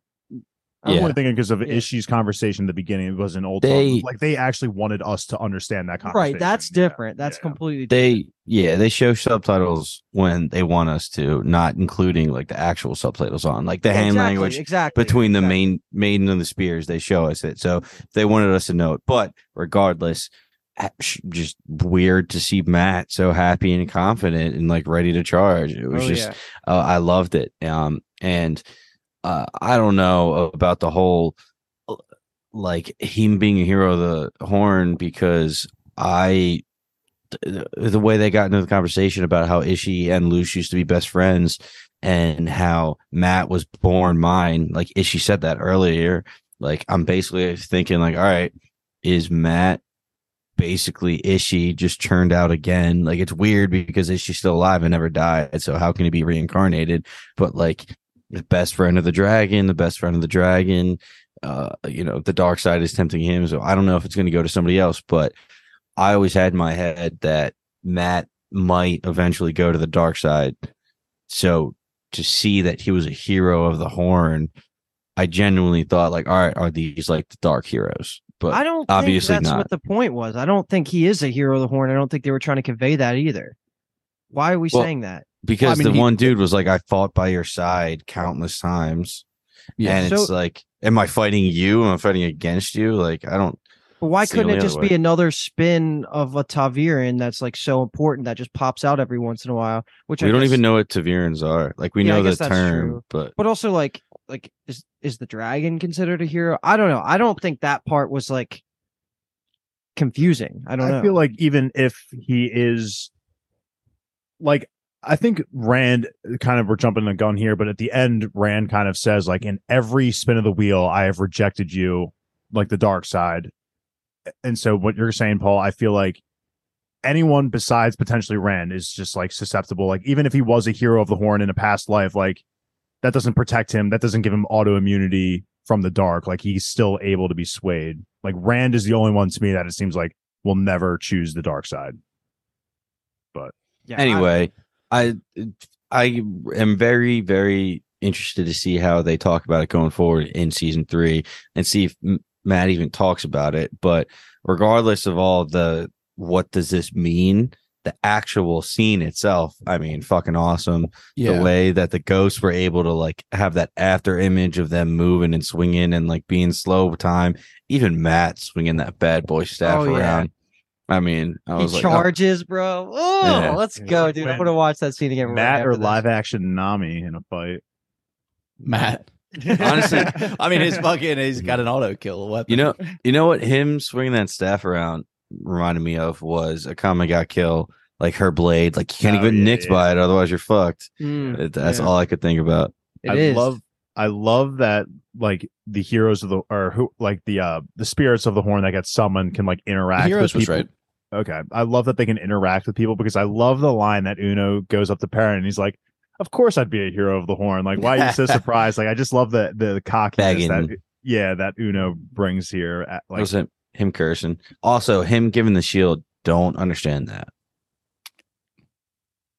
I'm not sure. I don't know either. I mean, I guess I'm also confused of what do you mean by you don't understand? Like, why would he give it to him? No. So like, is like that physical manifestation of that shield that Uno brought in when he got summoned, and like when he gets summoned away, like does a shield go as well? Like, I don't really get it.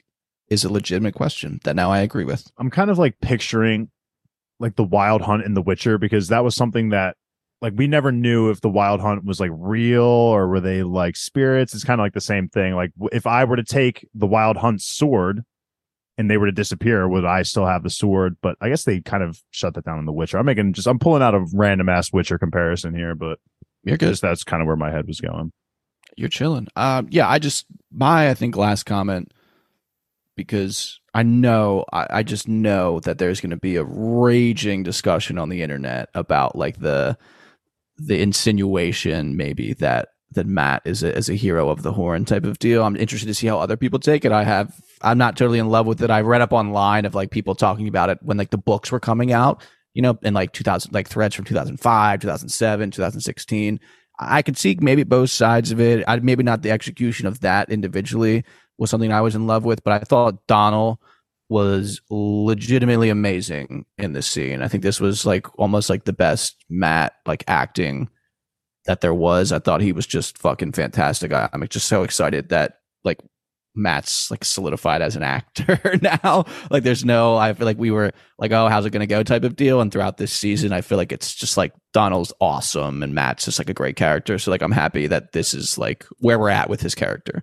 I guess my final question is, like, are you coming at this as a book reader? Because because I was going to say, what's the issue even if he is considered a hero? It's just because of the book? It just feels like it's very not Matt. Feels like it goes like against his character. Say Matt's spirit never got turned out in this wheel and they and someone else blew the horn. Are you saying that they don't think, like, would his spirit have shown up here too? Or is like that the question? I think there's no way. Okay, so you're saying that there shouldn't be no way, but they insinuated that he would have been. I just feel like it's like a thing, like he's not a hero of the Horn. Like, he doesn't need to be a hero of the Horn. He's just kind of like his own thing type. Like in the books where like Nynaeve and Egwene aren't ta'veren.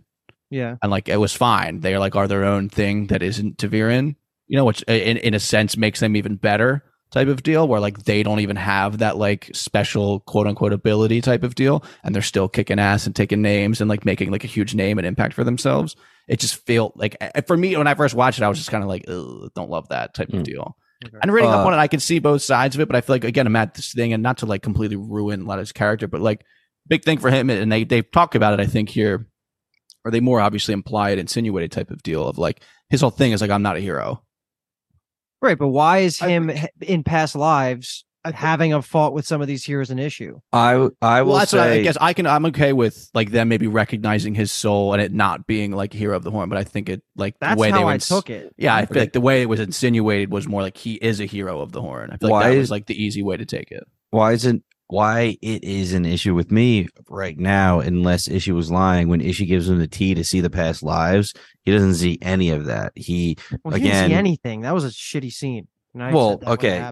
Yeah, I know. And I also think, again, Shamiel is the father of lies.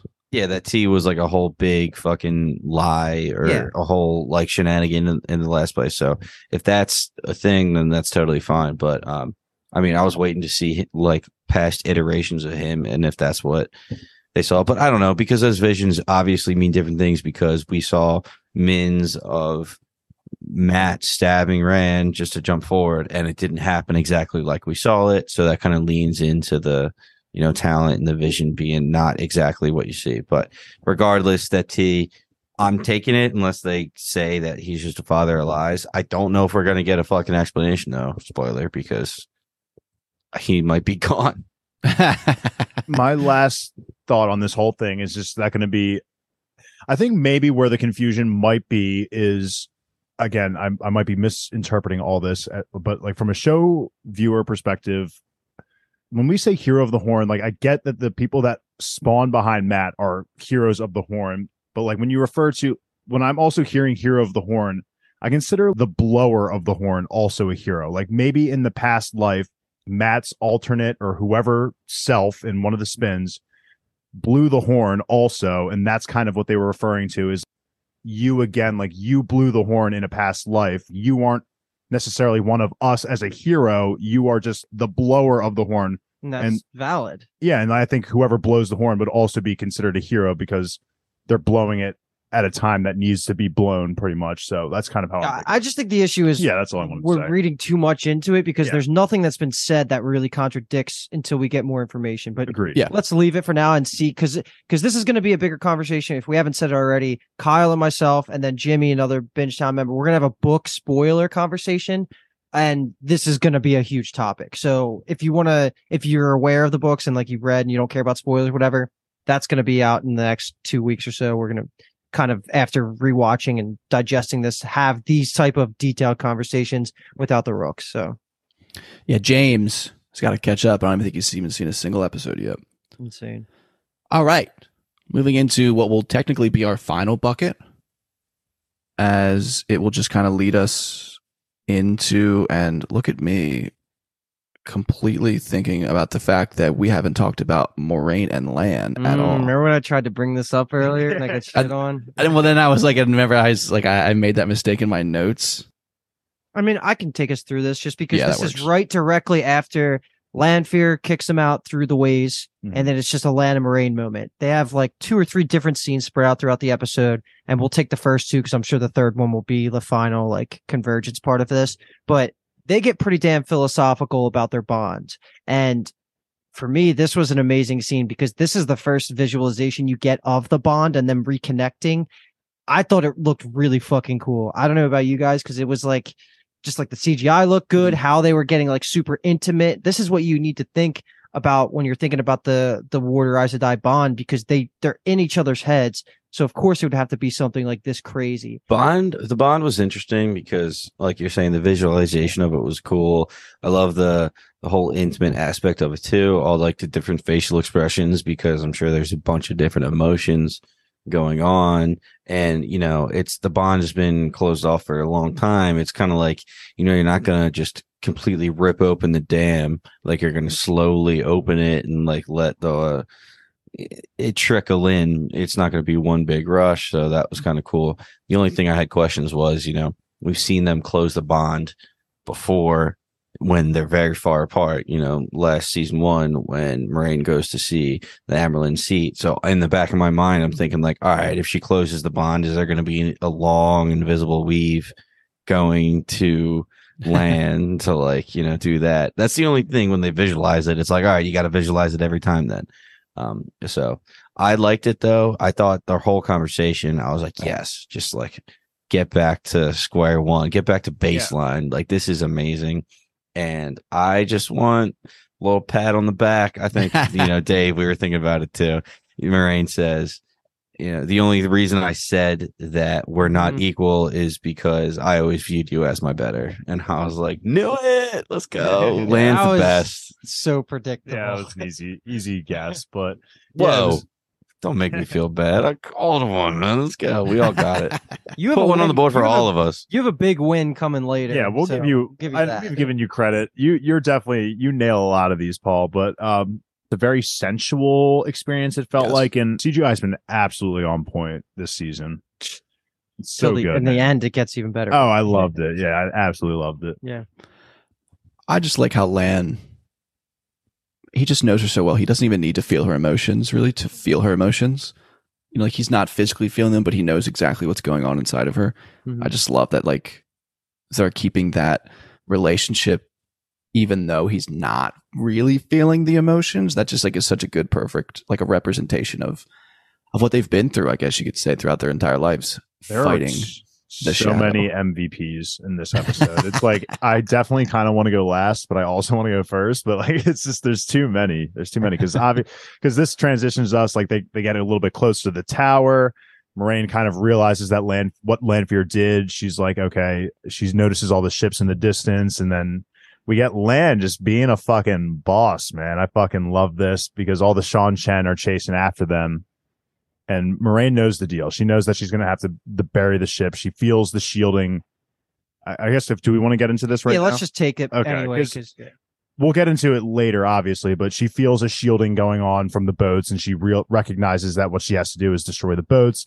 At the same time, the Sean Chen kind of arrive behind them, and Lan does what he does best and fucking kicks ass. He is the man. Lan the man, not Matt the man. That's for sure.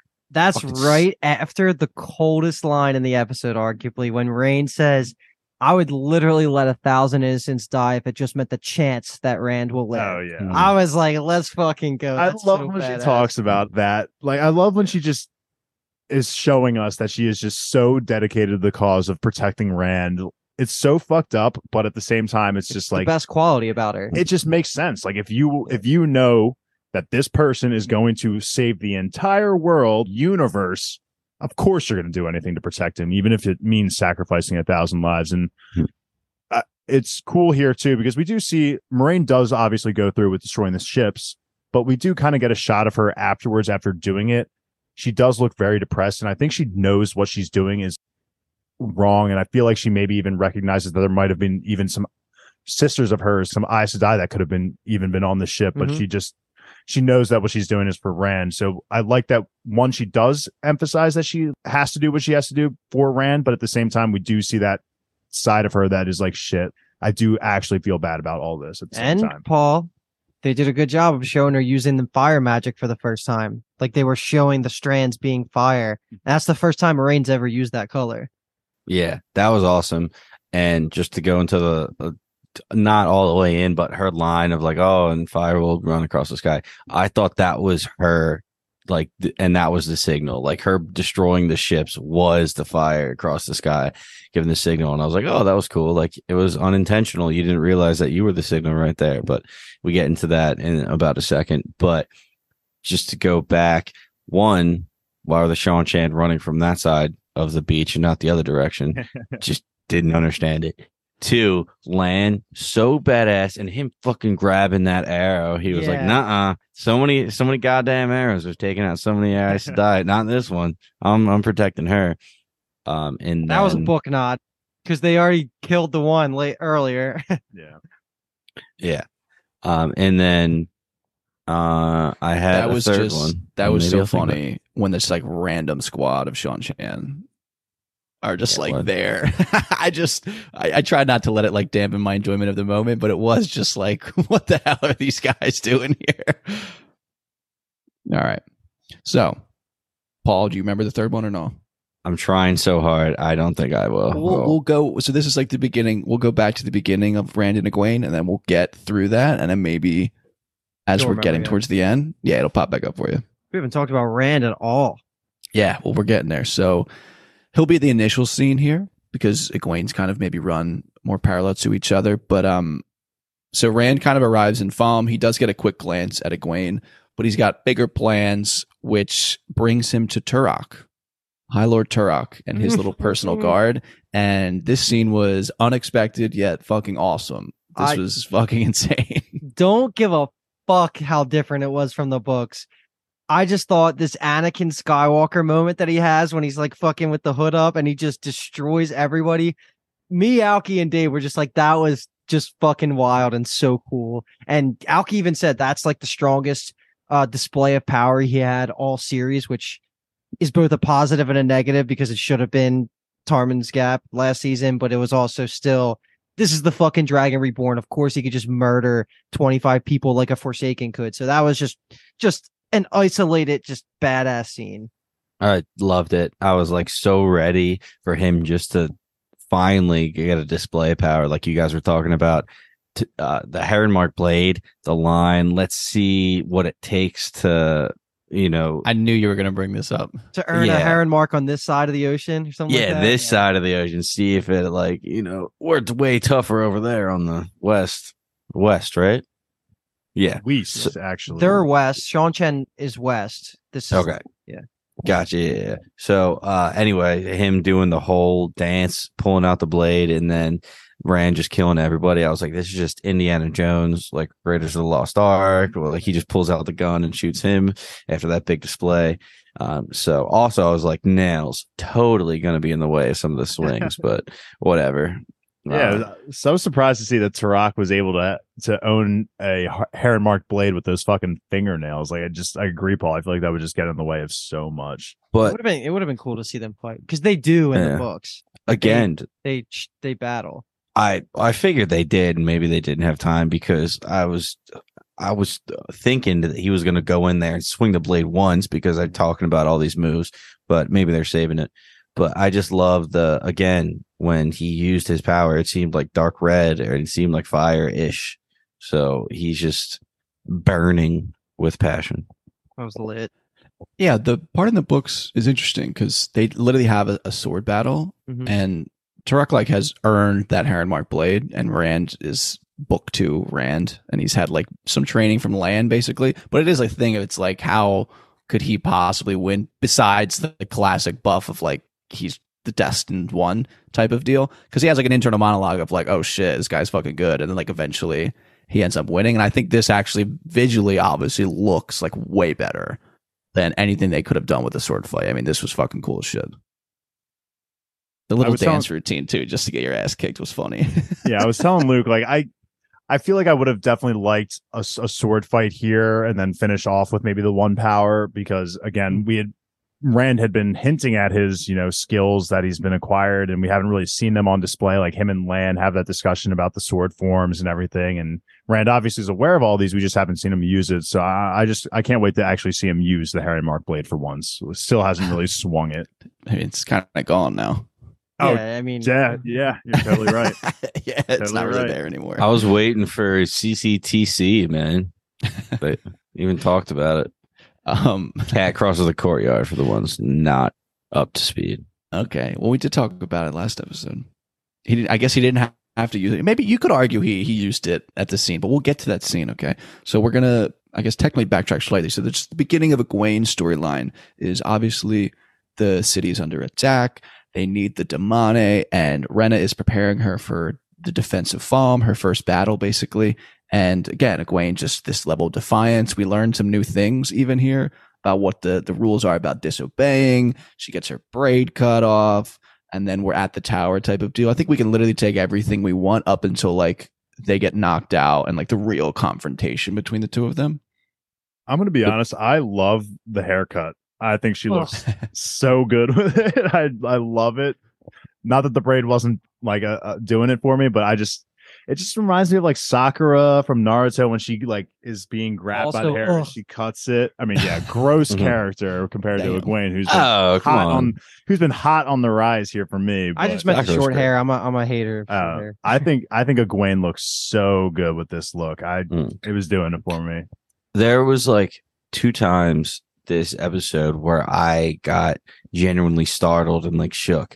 One was Hopper, rip, and 2 was her getting her ponytail cut off, and it was like her braid cut off, I should say, and it was almost because it was so sudden and I wasn't expecting it, and then the implication and how much that meant as well. I was like, oh my god, that like really fucked with her a little bit.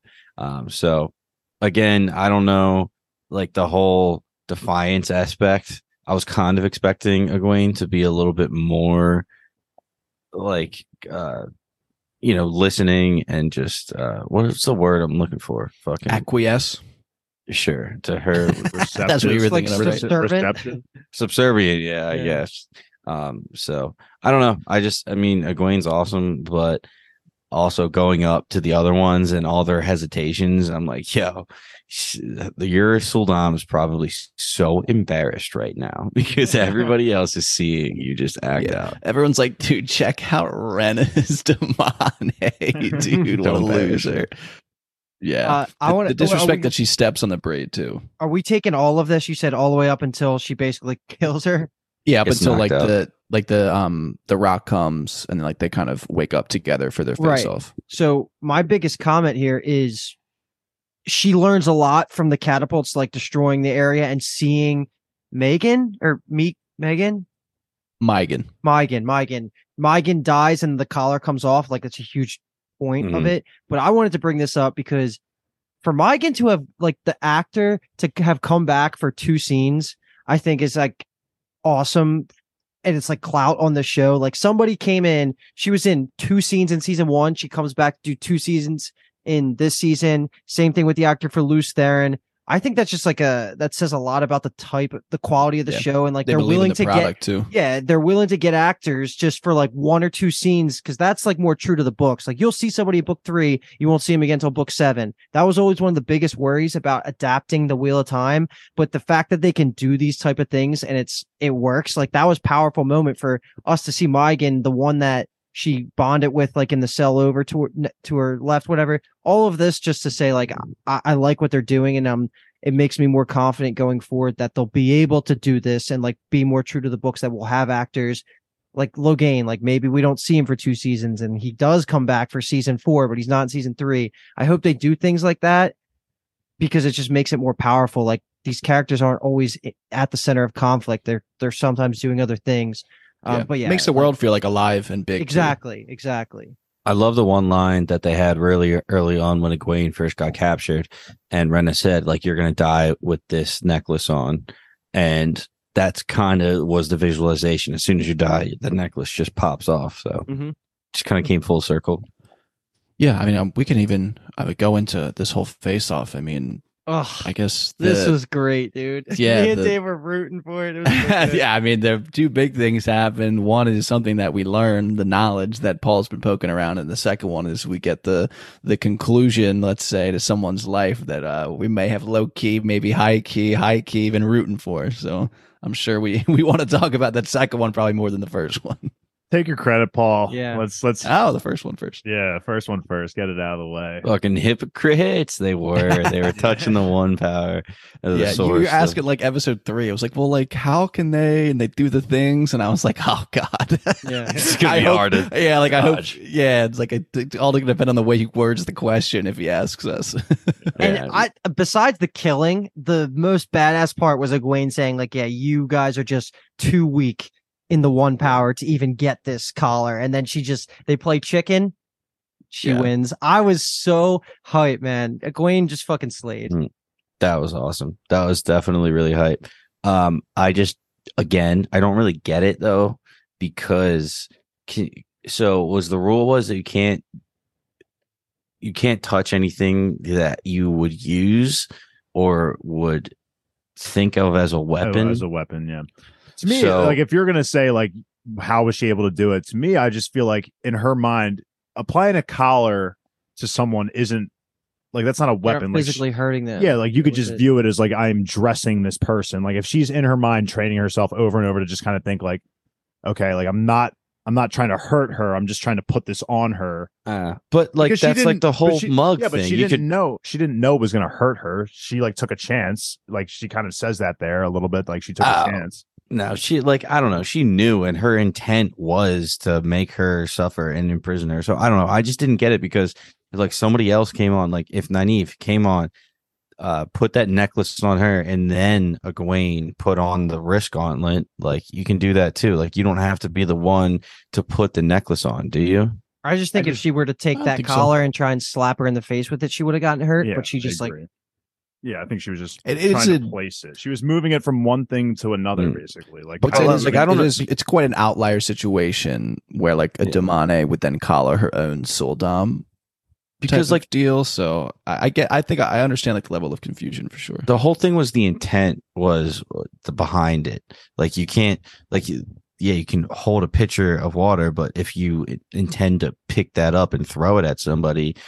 Yeah, like her intention was to just put it on her. It wasn't her intention. Wasn't like, yeah. And I mean, maybe her intention she's was like trained her mind. So much. Yeah. I mean, that was the only thing. But I guess it's not technically hurting her. So if you just throw it on, but then she does hurt her afterwards. I just think it was a guess. Like it was a guess, also, and then it confirmed everything when she put it on her. I think it's interesting because she hurts her afterwards, but also like she is a Soldam at that point. She's both a Soldam and a Damane. She was getting hurt. It almost feels like it cancels out like it's stopping her from doing it, but she still feels the sensation of doing it. That's the way I took it. But that just goes back to like you can't have the initial thought to hurt your Soldam because if you have that initial thought, you get shut down. So it's almost like how do you have that thought and then act on it before getting shut down?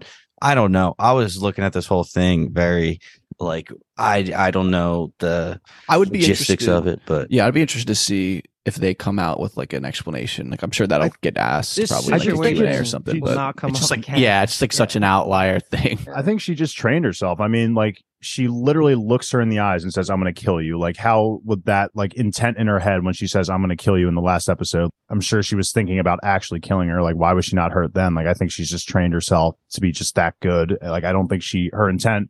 Again, I just think her intent was to just put the collar on. She didn't know what was going to happen, but once she found out it worked, she was like, "Okay, now I have all the intent to want to hurt you." And that's how it hurt her back. Yeah, which was the point that it was. And again, maybe double negative just like cancels out.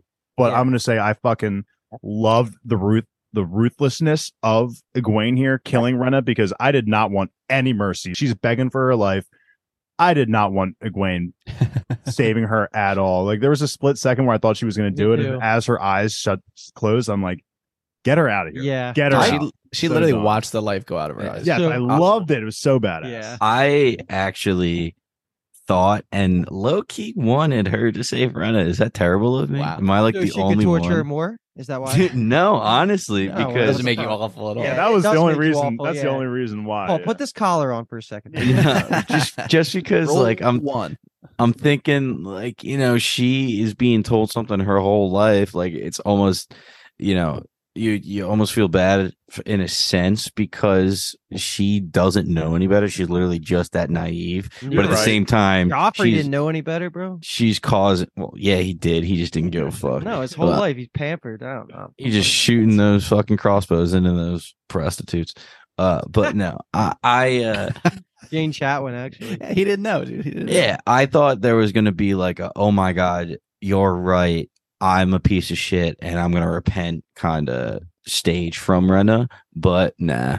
Egwene was like, no mercy for you. So I think an interesting thought to take away from this too is that like the two people beyond obviously Egwene, Nynaeve, and Elaine that know that this is a thing are both dead now. Like the nameless Soldam that Nynaeve basically gets killed, and then Rhaena. So like we know it's a thing now, but like the Seanchan culture still has no idea. So that's kind of like now we know it's a ticking time bomb, which I think is just like an interesting thing that's just you can even say happening in the background as we move forward.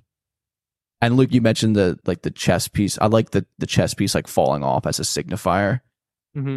But the one thing I thought of was just like a Vivre card burning out. True. Yeah, I was like literally the same thing. That was the first thought I had. I was like, oh, that'll be our One Piece fucking line for the. We already brought episode. up Nami versus Matt. That's so true. Yeah. All right, and as Egwene is, the end of basically this enslavement journey that she's at, the emotional release she must be feeling is insane. And then another emotional fucking rock gets dropped on her, and that her ex-lover, essentially, potentially even current lover, Rand al'Thor, is alive, and he is right next to her, behind her, on top of the tower. And I like how he kind of says, like, I came here to save you, but like obviously, that didn't need to happen because you're a freaking beast, girl. Mm-hmm. Yeah. Like, would have been real cool if you showed up about 45 seconds earlier. You would have saved her a lot of suffering, but for sure. Still, like, just her reaction, I was waiting for something, but she was like, I guess, just so exhausted that she couldn't muster up a reaction. And you know what? Let's take, so Samuel obviously arrives here. That's a very unceremonious way to say that, but we'll take it all the way until Matt arrives. There's just like a lot of interesting lines in conversation that Rand and Ashamio have here. He kind of flicks Egwene away and is like, I don't need you. Like, let me talk to my boy Luz. He flicks Rand too, doesn't he? True. Yeah. And that's when he gets shielded right away. So he flicks Rand and then he shoots that fireball up in the air. And I was like, what is that? Is he like prepping for something? But that was the signal to the ones out in the ship. Yeah, shield this guy, which I was like, how the fuck do you even have that? Do you see him? Like, does the angles make sense that you're looking up from the ocean and you're looking at that little bit of the wall broke, and he does say like get in a position where you have like a view of the tower. So the range was just something I was like you said, but I was shocked by the range of this. I don't know why I just kind of assumed in that. Yeah, I don't know why I just kind of assumed like it had to be like a 5 meters, like D&D kind of thing. Like it's an 18 meters. Same thing with Moiraine's thing. That was like, to me, I was like, damn, she's getting some distance on those. I guess I'm just wondering like how far, like if they were to just shoot a fireball in the distance, like would it just go till it's however strong you are? Yeah, I guess that makes sense. I don't remember ever like a level of restriction on it. So because Meereen's one of the stronger Aes Sedai for sure. But one thing I wanted to bring up about this that I really liked was Ishii starts like talking about Rand, like pushing his friends to the dark. And this was a turn I didn't expect the conversation to go in, but he ends up saying, like he did to him, talking about Lews Therin in the past turning in the Age of Legends. And Lanfear is kind of what's implied, right? I don't think he name drops it, but we got that earlier when Lanfear was pillow talking with Rand, basically like around that time period when she said like, she got pushed to the dark side because of his rejection. So it's always like it's the dragon's actions that are pushing the people close to him to the dark, and that's what he's hinting at. And I just thought that was a good conversation because it really like it shows. That's a very interesting perspective. That's what I gotta say. Exactly. That's what I was trying to say. Yeah. I like to just seeing, like, even though. Like Rand standing up here, I thought was really badass because we see what shielding can do to a person, how that can impact you. And it just felt like, it was kind of like if Luffy were to be submerged in salt water and still somehow manage to stand up. Like it was just really cool. Like the struggle, like he does a really good job of facial acting, the whole idea of him being like kind of chained down almost and slowly arising and facing Ishii head on. I just thought that was really badass of Rand. And I think that him again, just telling him that issue to his face that he's never served him in any of the past lives is just so cool. And he knows, and he's like, I know it, and I'll never do it either. I just thought that was so badass. Like Rand stock was already high, but definitely went higher here. I think for me, the top line delivery is definitely Matt in the Old Tongue. Before they charged, that was like awesome to me. But I think the second one is Rand like kind of fighting through the shield almost, and when he says like I'm not Lews Therin, and just like the fucking you could feel like the struggle in him and like how much he means it and like almost the passion and emotion in it. And I was like, God, this guy's fucking awesome. He's been the best actor, acting performance step up from 1 to 2, I think. Yeah, he's been fucking awesome. I love how much they're making. There's like direct connections to. Obviously, we started the episode with like the Lews Therin. And then now we're here towards the end, and he's like, it's the same as your last life. You try to be so honorable, so proud, so perfect. And then he even says, the end, like, she's right about you. Like, you're so much like Lews, but different. And it's like, I just love anytime they make that like direct connection between the two of them. It's just really cool. Yet Rand is just like, I hate hearing this. Yeah. I hate when you're of calling me course, loose, of course. but I'm just like, give me more of that. Yeah, just completely eating it up. It's so like deviously good, like deliciously evil, where he's like, you abandoned Egwene and turned her into a killer. And I was like, what an interpretation of those events. Like, Jesus. I mean, no, this guy was destined to be a fucking on the dark side, because how the hell are you making that guy? Like, that's like a wild interpretation of that, which is just Father funny. lies, baby. Yeah, I mean, yeah, he's just a master manipulator. But all right. After these conversations are going on and we're getting deep and philosophical about our lives, and then Mat arrives on the scene and promptly just whips that dagger staff right at his My Shamael. old college javelin, Paul. My old college javelin. He just literally rips it right through his Shamael and straight into Rand's spleen. And it's just like, oh, okay. I'm going to be honest. Mat shows up in the background and my heart sunk because I just knew this guy was going to fuck it up. I didn't want him to fuck it up. Obviously, I really like Mat. I just knew he was going to fuck it up. He's holding the spear. He confidently throws it up to himself. He's like, I got this, and just pierces fucking Rand. I'm like, this guy. This it just fucking like goes guy. right through and then thunk. And I was like, oh my God. The old college javelin, Paul. That's literally all I was thinking. Be honest, Paul. Dad episode. You thought Rand was dead, right? Yeah. Honestly, the thought crossed my mind. I was like, are they just going to time skip like 3,000 years to the next dragon? And they're Oh just my God. Could Like, you fucking imagine? Yeah, and like is she still around? All the land, like honestly, That would I'm have not been gonna lie. the boldest thing ever for a TV show to do would be that. Well, yeah, I didn't know there's more. It's possible. I mean, I like that your head was there because Ishii had been, I feel like, consistently throughout the episode, kind of saying, like, referencing, like, oh, we might have to wait till the next life, Yeah, or yeah. So if that had happened, that would have been wild. Mm. That's Here I come though with the fucking semantics again. Would Rand be able to see the weaves of the illusion for Ishii? I would say yes, technically, but also he's shielded. Emotional moment. Shielded. He's shielded. He's and shielded. Land does say, earlier in episode 7, or not even earlier in episode 7, but at the end when he's like, concentrate. Like it feels like it takes like a lot of effort for Rand to be able to like notice those shielded weaves. So like that's. I honestly where I'm coming from. thought about it like Hunter x Hunter. Like you can see other people's. Nen. I was gonna say Tao, but I was like, I knew that's not right. You can see other people's Nen, but only if you like you know the ability to. So I had that in the back of my mind. Wasn't exactly sure because they didn't really give us the whole answer. Especially Logain. Logain's just fucking throwing me off with his quote unquote talent of seeing weaves and stuff. Also, like that, so. I mean, Shamiel's kind of line right after that is such a simple illusion. How could you not see it? I mean, I took it as him saying it to Mat, but I mean, maybe he said it to Rand. Now that you're saying that, definitely think he was saying it to Rand. Yeah. Okay. That's cool. Yeah. I definitely took it as him talking to Mat about that. Yeah. My line after that is just, he's such a dick. Like Rand's just got this 8-foot pole sticking out of him and he's talking But shit. it's but now incredible because this was like a huge plan. Like Ishii, yeah. even though he doesn't work out for him this season, like the I think planning it is does. still there. Like it's still like he's still like a master manipulator. The father lies. We keep saying it. So I'm happy that Min's vision played in, like, because he put everything into motion with Min as well, which kind of led into Min telling Mat, which led into this moment. So like all of that was really like a push a rock down a hill, and it kind of just spirals, and like a lot of this was sort of in his vision of the plan of how it was going to go. Yeah. I mean, he even says to Pat and Fane, like, I know not even how he's going to, maybe it's how he's going to die and like who's going to do it type of deal. So like he saw this coming for sure. Yeah.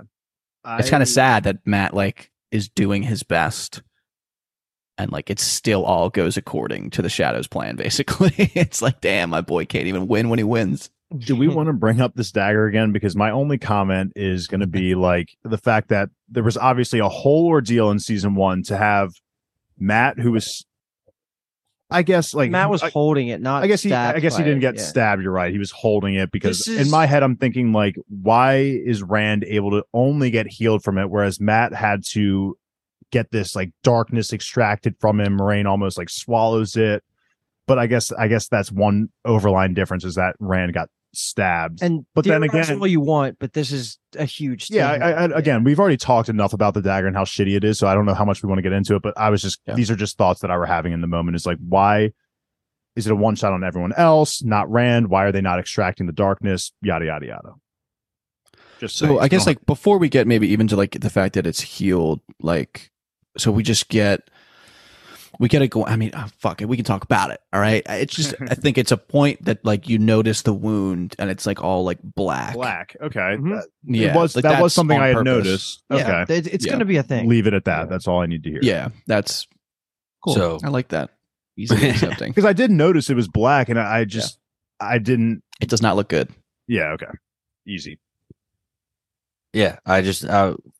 Getting into Elaine, going into helium, like everybody popping up, and I guess we can talk about again Egwene. Dude, gas me the fuck up with Egwene, dude. She's great right here. So hot. You look so hot here. You can't face down one of the chosen child, and she does exactly that.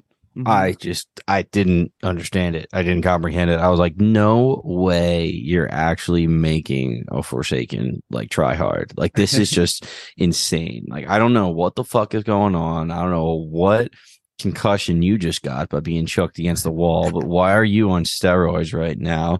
Because I've never seen her do the shield, I don't think, before. But it was just she does, I believe, do it when they're about to get captured. Yes. Initially. Mm-hmm. Okay. She puts up a shield. Yeah. Gotcha. But could you imagine how much better Nynaeve would have been?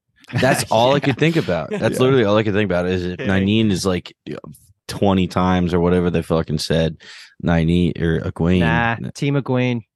I don't get it. So Egwene casting with no hands and channeling with no hands. Just so cool looking. She's just built different. I mean, they've also been kind of giving us the line, but almost both ways. Where, like you're saying, Nynaeve's obviously stronger, and they keep reinforcing that. But also, Egwene's a freaking beast. She's one of the strongest people they've seen in thousands of years. So, and then I also like how it's like not easy as well. Like she is getting worn down over time. Oh yeah, which I thought was good that it wasn't just like super easy for her. So I feel like that would have felt almost like too soon. She literally turns to him and says, like, I'm sorry, like I'm not strong enough. And then that's when which such a chills moment, dude. I love that parent showing up. It was cool. Then again, what's with the shield? I don't get it. Like, well, also the shield originally, I was like, come on, like that shield can't break the power. But also, I mean, if you want to take the line of it's a shield of the hero of the horn, and it's fucking mythical, like spiritual, special shield, then I am willing to swallow that for sure. Yeah. If I say, Paul, it disappears when everybody else does, are you happy? No. You could even probably go back and maybe see if it's like there on the ground. Why? That makes it better because then that follows through with when the heroes show up. They all have weapons. Like you saw the girl with the bow, you saw the guys with the swords. But I feel like it's a gift that would just it shouldn't disappear. I don't know why I'm thinking it like that. Again, I'm just thinking of The Witcher. Like I'm just thinking of The Witcher. Like their armor piece fell off and like they didn't take it back with them, so it's left in the real world. So can they just conjure another shield?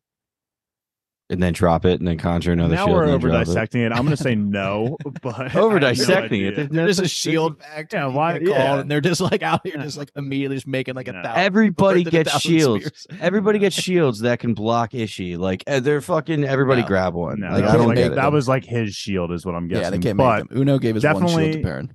Definitely big Captain America vibes, and not only to go in with the shield of Captain America. Like this was literally the Avengers Assemble moment, which I loved earlier, the Matt and Perrin reunion, but it just gets completely overshadowed by this reunion because this was the reunion that just meant so much to all of us. Like, finally, we get our Emmons Field 5 back together again. Like, the band is just here. We're jamming out. We're rocking and rolling. I was so hyped.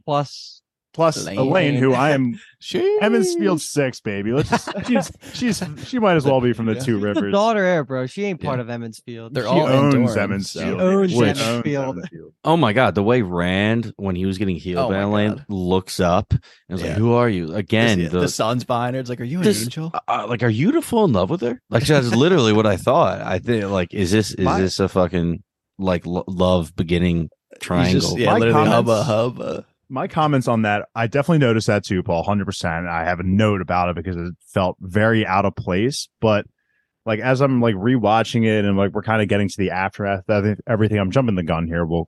But I'll say that at the very end here, like when Rand is proclaimed as the dragon and he's overlooking like all the city of Falm, there is a shot of Egwene looking at him standing off on the edge, and she kind of seems like annoyed to me. Like she's not happy. And this is Egwene, not Elaine. Egwene, right? Sorry, Egwene is overlooking and just checking. Has an annoyed kind of look on her face. And I feel like the combination of like all the events that just happened with her being a Damane, and then the whole thing about Rand lying to her. I'm not shipping this by any means, but like I feel like there is now potentially a rift that could happen between Egwene and Rand. Maybe there's room for an Elaine love arc here, but I do genuinely believe that Rand and Egwene will be the ones ending up together at the end of the show. I just think for maybe the time being, there's going to be a rift because of the events that just happened to Egwene, because Rand just lied to him. They're supposedly best friends, though, Egwene and Elaine. Yeah, and that would throw a rift in there. Yeah, that would. There we go. Boom. I'm writing the show itself. Let's work up to that because a couple. Yeah, This should be the thing that you wanted to talk about because Ishii, after Rand gets healed and the sword comes out, the Dragon Reborn fucking shows up and starts whipping out his magic, which is fucking awesome, and then just pulls out his Heron Mark sword and shoves it through his heart, and it's just the slow pull up. That's like a series finale moment right there. That's happening in book 2 of 14. Like what the fuck? Oh, dude, I mean, like the season 1 finale, technically, when he kills him there, it's like how the fuck is there more story? And then he gets Thanos snapped away as he just fucking fades to dust. I liked how they kind of make it like, obviously, like Egwene has like a big moment here and like Perrin's involved and stuff, but I like how it still ends up being kind of Rand's moment where like even Matt is like Rand, like you have to do something. And when he's like, I can't because I'm shielded, but then the shield drops and he kind of like steps through everyone. Because like Rand's the guy type of deal. That's why people were upset kind of about the season 1 finale where like they completely stole his like amazing moment away. And again, it's not exactly like it's supposed to be really all him again, but I don't hate the idea that they're like involving all these other characters because they're still our main characters. This was the correct ratio compared to season 1 of how much Rand does. I could use a little more. I could have used a little bit more. It literally felt like One Piece where like the crew and everybody are just waiting for Luffy to like regain his strength and then go hop in. That's what it felt like. And that's good. So, when he does finally pull Rand channels and has like, it was almost like how Swan had the air knives around her. He kind of has like this weird fire around him. Yeah. It was like enveloped all around him. That was really cool. Yeah. And then, it just meets Ishii's the channeling like head on. And, the slow motion drag with the blade up. I loved it. Except Ishii's jacket didn't have a big gash in it when he was laying on the ground. It was just one little poke hole, and I was a little pissed about that continuity. And then small details, baby. Dude, small details piss me off. That's why it's A tier, Dave, not S tier, because that's why it's A tier. But my only other question was Rand imbuing the blade with some type of channeling? Otherwise, why did that same exact blade not kill Lanfear? That is how I took it. In the books, it's much more obvious. Okay. In the books, it's literally the two of them are like in the air fighting with like fire and a bunch of shit, and like it is more obvious that Rand is using kind of the power along with like this weapon and things like that. He gets the Heron Mark burned into his palm, which was really cool, and that's why. Because at one point he's grabbing the blade and pushing it up. I'm like, what the fuck, you grabbing the blade? And then, he grabs, or it shows the actual burn mark in his palm. And I was like, all right, never mind. That's fucking cool. So yeah, because obviously it was so heated up. It literally just melts inside of a chamois, basically. That's how I took it. And that's why it just disintegrated, because there was so much going through, like the sword was the conduit of all the energy going from Rand into Ishii. And before, we'll let Dave I'm waiting say for some words. Yeah, I'm waiting. I just want to say that we can't also step away from like the unique, I won't say subversion, because like this is in line with his character of him saying as Ishii's dying, he says like, do you see that? Like it's beautiful. And then he goes, what do you mean? And he's like, I see nothing. And he just kind of like happily fades away, which was a huge part of his character. So, but anyway, Dave, what do we think? All right, my boy, Ishmael, rest in peace, my boy. I have to admit, when I first watched it happen, the blade pierced his heart. I felt a little cheated. I felt like I might be completely biased because everyone knows, I am like, it feels like the world's diehard like Ishii fan number the foremost expert. Yeah, so it felt a little anticlimactic. I'm gonna be honest. That he was able to go down just from that one piercing. The end scene, which we'll get into, makes me feel a lot better about his death in this moment. But I guess for me, the expectations were, this was the guy. This was going to be someone who was going to make it the distance. He was going to be one of the final battles in the end seasons. So I guess it was more so my expectations that made this scene feel a little more anticlimactic than it should have been. I agree. Again, the end scene helps me feel a little bit better about it, but it did feel a little anticlimactic. At the end of the day, I still think this scene was good. I love Ishii. If you guys didn't know that already, yeah, I'm going to miss him so much. I don't know how it would be possible. I hope there's a way to kind of incorporate him back into the show. Like, the actor himself was just incredible. I just feel like if even in season 3, 4, 5, whatever, like we get a flashback, just including him, like I would just absolutely love that as a diehard Ishii fan. But yeah, it felt a little anticlimactic, and I'll explain why it didn't at the end here with the end credit scene. I will maybe say a little Age of Legends flashback. I mean, we're 2 for 2 technically, but I think for me, part of it, obviously, he's kind of like beating Egwene's shield down, and everyone feels kind of powerless against him. But it also felt like quite easy. Yeah, it did, because I mean, and we do get a good display of his power. I think him using the power and seeing the fireballs around him and like shooting into the shield was really badass. But yeah, you're right, Kyle. And I think they did not necessarily, like, they kind of created their own controversy almost with Paul's point about Moiraine uses the sword and stabs Lanford through the heart, and like nothing happens. Well, not necessarily nothing happens, but like obviously this doesn't happen, type of deal. So I don't know. I think it kind of the only devil's advocate like point I'll make is that he seemed so in the mindset that like Rand, the Dragon Reborn, is like so early in his development. Like he kind of underestimated them, and they all just kind of glowed up super quickly, specifically Egwene and Rand. Like in this moment, this was like a character development moment for them. So maybe he wasn't really ready for it. But I agree. Like Lanfear has kind of been made out to be stronger from what we've seen.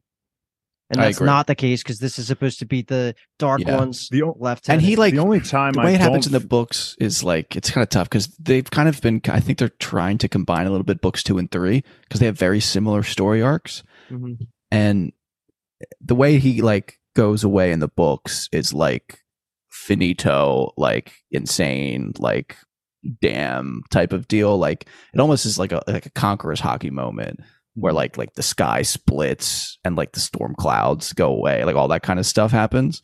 So I think for me too, I think I agree with like my expectations coming in are what are kind of fighting against me really, really and potentially enjoying this to the fullest. I will say though, this was huge moment, and just to jump forward just a little bit, Moiraine, she sees all of this going down. She can just tell for some reason that Rand is up there, and she has the line. I kind of already talked about it earlier, like the dragon will announce himself with fire going through the sky. I don't know the actual quote, but then she busts out that fucking weave, and I was like, where have you been hiding that fucking thing? That was awesome. I got chills at that moment, like legitimately. And Rand walking to the edge of the tower and everybody chanting, and it felt like, all right, this is it. This is the announcement. We kind of talked about it. We theorized whether or not he would announce himself to the world, but this was pretty badass. And Moiraine being there to channel that fucking fire dragon, and it just roaring down in front of everybody. I'm like, goddamn right, it's the Dragon Reborn. That was badass. Dude, what did you think of that? That's the CGI budget right there for half the season went towards that. Yeah, that's why they couldn't fight in the air because the dragon had to roar a few times. What did you think think of that, Luke? I mean, I have issues with it, but it's still awesome. Yeah, it almost makes me feel bad to like not enjoy it in the fullest. Oh, I split my attention right down the middle. I said, this is fucking the best thing ever. And then it's literally a point in the books that we're in a fantasy world right now, but dragons don't exist. Like, you shouldn't really necessarily know what a dragon is to do something like that. But also, also the worst part about it is it's just like a forced prophecy thing rather than it just being a natural prophecy thing. And that's top two biggest complaints. Like, but I put that aside because of how badass the fucking it looked really CGI cool. dragon was. Like the roar when it like actually like goes in the tower and like Yes. roars above all of them was like an insane. I literally never imagined that shot in my life. I do hate the forced prophecy thing. Like, it's like they're like, oh wait, we gotta, and that honestly even goes back to Lanfear's line that's bad in hindsight, saying like, wait to call the banner or whatever. Like, all of that seems like the prophecies are supposed to happen regardless of what people do. Not oh, if Moiraine, like, it's your moment, do it. It's supposed to just have happened. That's why I was talking about when she destroyed the ships. I thought that was the moment, and she didn't even realize it until afterwards. That's why I was like, "Oh, she announced it." But symbolism wise, that would have been better.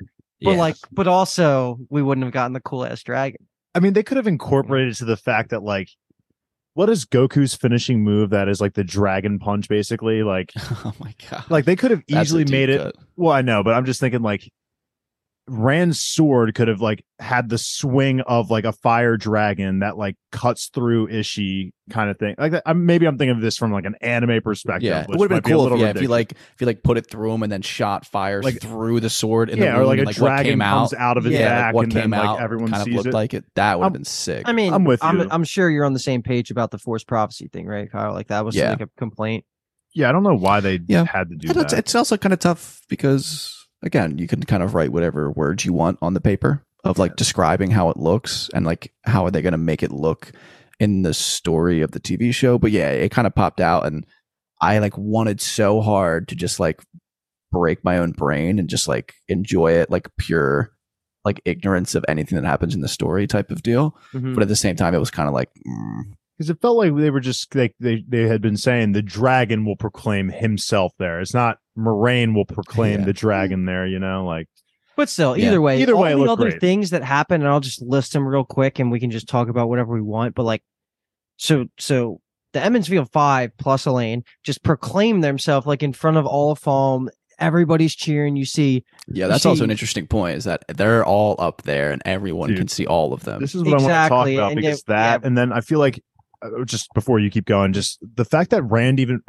that Matt even blew the horn to me, I feel like is like even a symbol in itself. Like I just felt like the horn was always meant for the dragon and Rand, and yet Matt's out here blowing it. So it's just interesting that that's they a do that. conversation. Yeah. Like because we had in season 1 been talking like, oh, like the cheesy route would be like all 5 of them the dragon. I know you guys have harped on us just to inform us like Rand is the dragon, like that's Yeah. it. But like it goes so much deeper than just that because they were all 5 plus 1 were up there, and you know they're doing things. Plus I one. like how that almost makes Elaine more special and that she's +1 versus like No, yeah, 5. it's definitely a plus 1 like plus. Yeah, Yeah. The quick glances we get to see, though, that I think are worth pointing out is we see Avienda and the Aiel proclaim Karo Khan, which was that like was a moment. sweet. Yeah, Now, did you have I feel like I tiptoed around the question and I'm not sure if you guys knew what I was asking when we talked about that scene initially of I thought maybe you guys would think of like who the Karo Khan was. Yeah. Oh. Like, because she was saying, like, the Aiel people were looking for the Karo Khan, the chief of chiefs, and like we didn't really have a conversation about it because Yeah. we could. I said Perrin was going to be. Oh, that is Yeah. actually so true. You did say that. But let me rattle off these Swing other and a 4 miss. points. Paul. The heroes of the horn disappear. That just was naturally going to happen. I'm happy that wasn't like anything that turned me off there. You see you see Massima like looking up, like he's happy. You see Lanfear, she's just incredibly happy and satisfied with how this whole plan went. And that's pretty much it. Like and then it just ends on before we go to the epilogue, the really cool shot of and pan out of the 5+1 on the tower. And it was just really fucking cool. Besides, yeah. Do we know where the horn went? With the one here, the horn kind of grabbed it and put it behind her back, but that was kind of it. Yeah, kind of seemed to disappear, which there are interesting implications behind that as too. That'll probably that's Luke, Jimmy, and I'm sure we'll talk about that. Yeah, on the podcast. Me and Dave will go fuck ourselves. Yeah, probably. But yeah, it was definitely an interesting thing they did. It looked cool. Looked like that was not the first time she's done that with the horn. No, that was honestly a magic trick. It was sweet. But yeah, they did a good job here of focusing on the right people, I guess is what I'll say. Yeah, which was cool. All right, I'm going to go back and rewatch. I know exactly what you're talking about, too. Yeah. Well played, team. Agreed. Well played. Dave, we're going back and dissecting. So, is that all we have before we get to this epilogue? Yes, do it. Dude, let's get to it. I miss Ishii. I miss him. Epilogue was so good. So after Lanfear gets to see her boy proclaimed as the dragon, she's trying to ride that high, retrieve her spoils of war. But she finds her spoils have been spoiled already by Ishamael, and there is someone sitting in his chair. Mogadine, baby. Yeah, this was what an introduction, man. The way she's like playing with her weaves is just kind of like was reminiscent like of a spider web almost. Like it was so cool seeing her, and then softly from the shadows. That's gonna be my new catchphrase. Are you transferring all your fandom shares into her, or is it too soon? No. She hasn't. You're a free agent still? I'm a free agent right now. We need to balance this back out. But this was a great introduction to Mogadir because I just feel like Mogadine. I keep saying Mogadir because I have it written as Mogadir for whatever fucking reason. But just great introduction. I am so curious on just what her powers are and like who would win a fight, her versus Lanfear, because it did seem like Lanfear was kind of like thrown off a little bit by how strong she was, but at the same time Lanfear fires back and is like, I'd win, and she's like, you maybe wouldn't win. So it's really cool because again, Lanfear I felt like was shaking in her boots right here, and we haven't really seen that at all. Yeah. Like Ishii kind of intimidated her a little bit earlier in the season, but it wasn't to like this extent. So he was breathing heavy, she was sweating. Mm-hmm. I honestly got scared for her. The line how she's talking to Lanfear saying like, oh, we all the other ones thought that you and Ishii and the dragon were too close, like, and now we kind of have the proof about it, and just it was actually terrifying. I'll be honest, that's the line that kind of saved Ishii's death for me a little bit, because while he had been painted in my mind as this like unkillable god almost, we had been recurrently being reminded that, you know, he was a friend of Lu's. We got the intro scene of him and how his reaction was when he like last saw Lu's when he was getting sealed away. Like all of these things come together here, and it just emphasizes that was his weakness. Like the dragon, as ironic as it is, was always Ishii's weakness and Lanfear's weakness. And so for him to die by the dragon because he maybe had these conflicting feelings of like, yes, he wants the wheel to break, but at the same time, like he maybe also knows that Luz is also the person that's capable of killing him and like putting him out of his misery. Like these lines here make me feel better about Ishii's death because it paints him more as like, okay, he did actually have a huge weakness and it was exploited, and that's why he's dead. Mm-hmm. So that's all I'll say here. So Stealer Scenes was initially Ishii's. I said personally, Lanfear got Stealer Scenes. I think she just passed that on to the next Forsaken. I think every time they're on, everybody shut up. This is like big info jump. How good are the fucking Forsaken? We are 3 for 3, and this is like, if I could have had one wish before the show started, I would have said make the Forsaken as great as they were in my head. And like, I honestly want to say Mogadine, whatever you want to say, is already better in the show than the book off of this one fucking scene, because it was so fucking cool. The lighting was dark. Her weaves were amazing. She says a couple of cool lines here. She goes, this is a warning. She's like, when I strike, I don't miss. And she's like, this is your only warning. Don't fucking come near the dragon anymore. That the dragon belongs to the rest of us, talking about the rest of the Forsaken. And then when she pieces out, eventually, Lanfear has another great line. She goes, light help you, Randall Thor. Because she's just awesome. Like, Jesus Christ, man. This whole epilogue was a top 5 scene of the show for me. I'm just gassed up anytime a Forsaken is on the screen. And the fact that we're already 3 for 3, the tone is correct, the tension is there. I think the Forsaken are just going to carry the show. It's going to be so good. Yeah. Like Dave was talking about that. I'm not even going to say her name. The new Forsaken seemed like spider webs, and from the shadows and whatnot we were talking about. So maybe like some little spider aspect to it, but also when she left, light came back into the room. They had like a dark filter on or whatever, and as soon as she left, it like popped back up. So how about the way she left too? It just sneaks out, and just like she's like backed up almost into that fucking that was so cool. It looked like a Warren, Paul, didn't it? She like kind of just kind of. It honestly looked like the way that like Thanos teleports around. That's literally what I was gonna say. Yeah, like the portals that he opens, it looked like that. Expectations for season 3 are just way higher than expectations for season 2 now. Well, that's exactly what you want out of a season 2 then. The only other thing that I kind of picked up on here was that it felt like Lanfear was maybe like the tutor of Mogadeen, because it was some weird comment, I guess. Just say like, this is what you always told me, or like said about me. Like, yes, Mogadeen was saying to Lanfear that like, you always thought I was weak. And so I'm just thinking like maybe there's like a mother-daughter aspect here. She said basically that Lanfear like gave her that like softly from the shadows. Yeah. Thing. So like that was kind of her view of her. I'm interested to see if they dive into that relationship at all, because it does feel like, again, like maybe there's a mother-daughter tutelage kind of thing going on here. Couldn't think of the word. Could be. Yeah, just I have nothing else to say. It's just fantastic. This is arguably one of the best scenes show in the whole show. It was just fucking awesome. I mean, what a way to end this season. Mm-hmm. I really almost can't think of a better way for them to have ended it. So let's rip the MVP, LVP, and then we're gonna do for the last time our top 3 favorite characters exiting season 2. I can't do top favorite characters. All right, who wants to go first?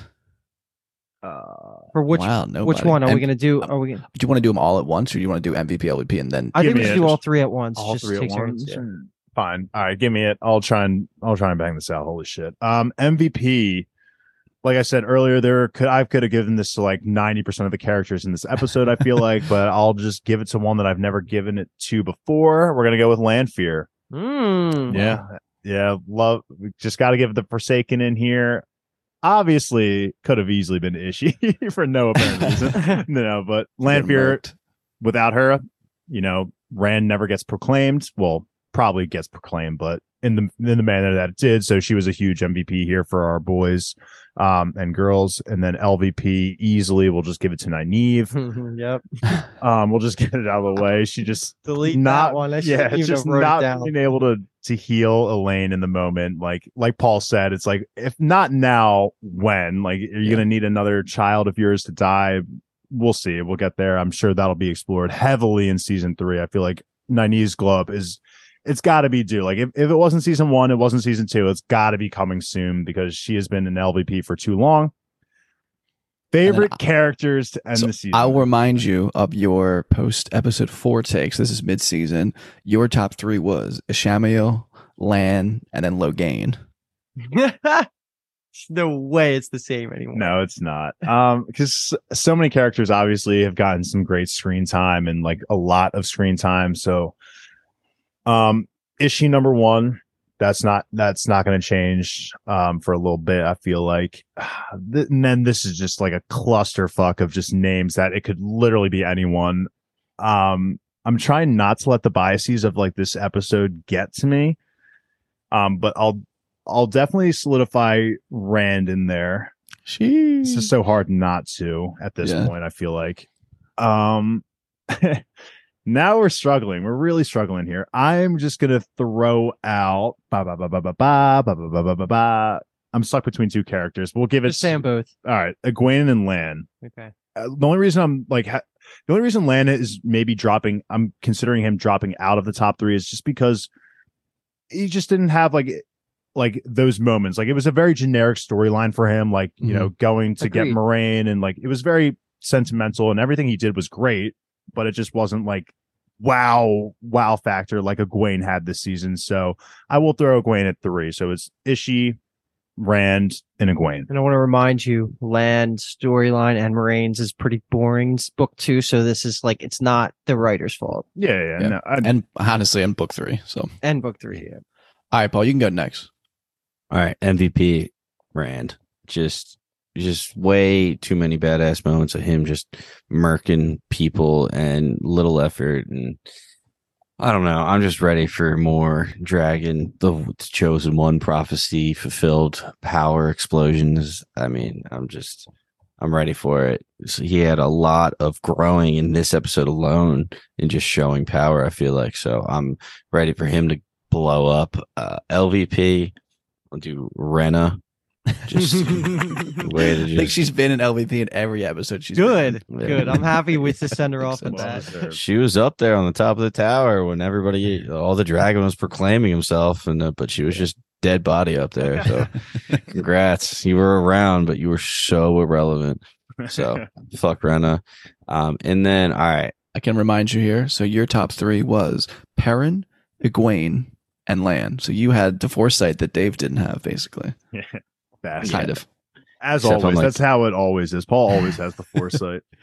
Yeah, except I'm potential. Going back now because, like, honestly, I have Rand as 1 because I just want to see what happens with him. I want to see if that was his next step between 7 and 8. I want to see his step between fucking episode 8 of season 2 and the beginning of season 3. As Kelly's watching the finale right now, I just got a text all caps Egwene with like a million E's at the end of it. Yeah. She strikes me as an Egwene girl.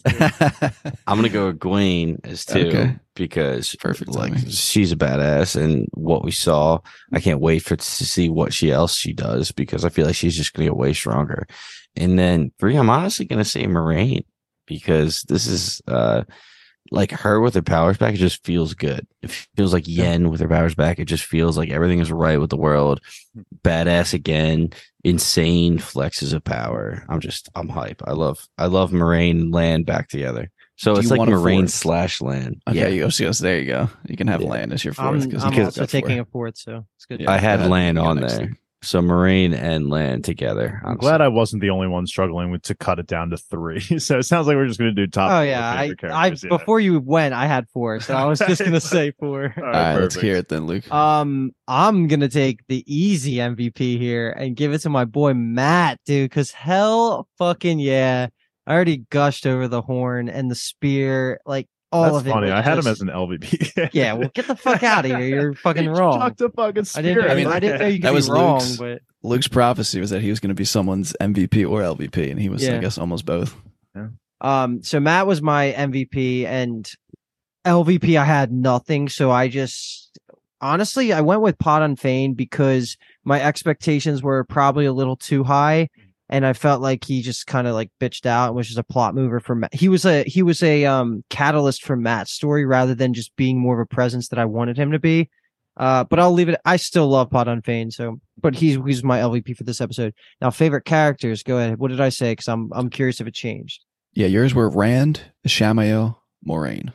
Okay, so Rand, Lanfear, and then Moiraine / Egwene. So basically it stayed the same. I flipped out Forsaken, and I will never look back on that because Lanfear fucking was fighting for the first spot this season. Jesus, she was so good. All right. So my MVP is going to be a lot of the good ones were taken naturally. Don't you dare say Perrin. My MVP is going to be Moghedien because I honestly think that she did more to get me excited for season 3 almost than anything else that happened in this episode. Mm-hmm. So that's MVP worthy numbers right there. LVP is easy. That is going to be Jeffrey Bornhold, who fucking took Hopper away from us. I'm shocked that he made it down to me, essentially. I take it back. I thought about it. He was my 4th option. Yeah. And then, so my characters were Ishamael, Elaine, and Perrin. So I'm going to rework that. And I get 4. Mm-hmm. So I'm going to say, and I want to say in no order, it's tough, but I'll say, it's so hard not to be recency biased, but I'll say Ishamael. Really I'll say Ishamael, Lanfear, Rand, and Elaine. Yeah, I was gonna say, just say your girl. Just say your girl. Egwene is so tight there, and I feel like I was thinking like completely objectively and like the impact on the story and the character development, everything. But I feel like I needed a little. So that the recency bias one in there. Was Rand in all 4? Yeah, I love that. He was just really good towards the end of the season, man. He's just the guy. Recency bias definitely shot Egwene up so much for me. Like these episodes were fucking fantastic for her. I'm like, it's just, I love all these characters, to be honest. They're all just great. Lanfear was such a blessing to this season. Moghedien is going to be so good in the future. Like this whole thing, like I feel like we're in good hands, and I know like both the finales have been the weaker parts of the seasons. I know. But just like, give me a fucking banger at end of season, so I don't have to feel weird about it. But if I'm being honest, like I didn't fall in love with the book series until a little bit after this too. That's like fair. I liked it a lot, especially after from book 2 to book 1. But like I really got into it book 3, book 4. So it doesn't surprise me that we're feeling like this. I just hope that next time there's going to be nothing weird with the Mad Actor. There's going to be nothing COVID related. I think like next season is going to be full steam ahead, and it should be what really like puts this show into like mainstream conversations. Because again, I said everybody I know that hasn't read the books that has watched the show loves it. So that's just such a good sign for the average viewer that I'm just fucking hoping that we're here in 2 years talking about how good season 3 is.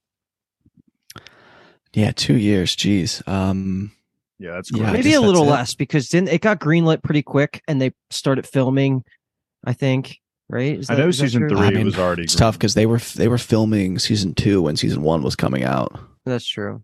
I don't know. We'll see what happens. I guess we'll stay positive. Does anyone else have a parting thought before I completely send us off for our Wheel of Time coverage for the foreseeable future? Give me season 3. That's it. Yeah, give me season 3. Rest in peace to my homeboy Ishii. He's definitely got peace now. He's got peace and quiet to think on for the rest of his time. And then rip Hopper. Love that guy. That's our dog. Hopefully we see Elias again soon. And rip the non-dark friend Ingtar. This version of Ingtar. Shout out to him, I guess. Rip Ishii, the mover of plots. Okay. So that's going to do it for our season 2 coverage. I guess episodic coverage of Amazon Prime's The Wheel of Time. I had a blast doing it over this, what was it, 4 weeks, 5 weeks, 6 weeks, who can say at this point. Every time we drop an episode, I get so giddy. Every time I watch an episode, I get giddy to talk about it. Then we do the podcast. After we record the podcast, I'm like, oh, that's the best podcast we ever recorded. And then we like drop the podcast and we get like the responses and the interaction. And it's just like, it's been so fun. It's been like honestly one of my favorite things we've done on the podcast. So just thank you everybody who's been listening, supporting, reaching out, and kind of just even giving us feedback, compliment. The wheel. He puts up the wheelchair. Well, I was sitting there like, okay, and then just the wheel, baby.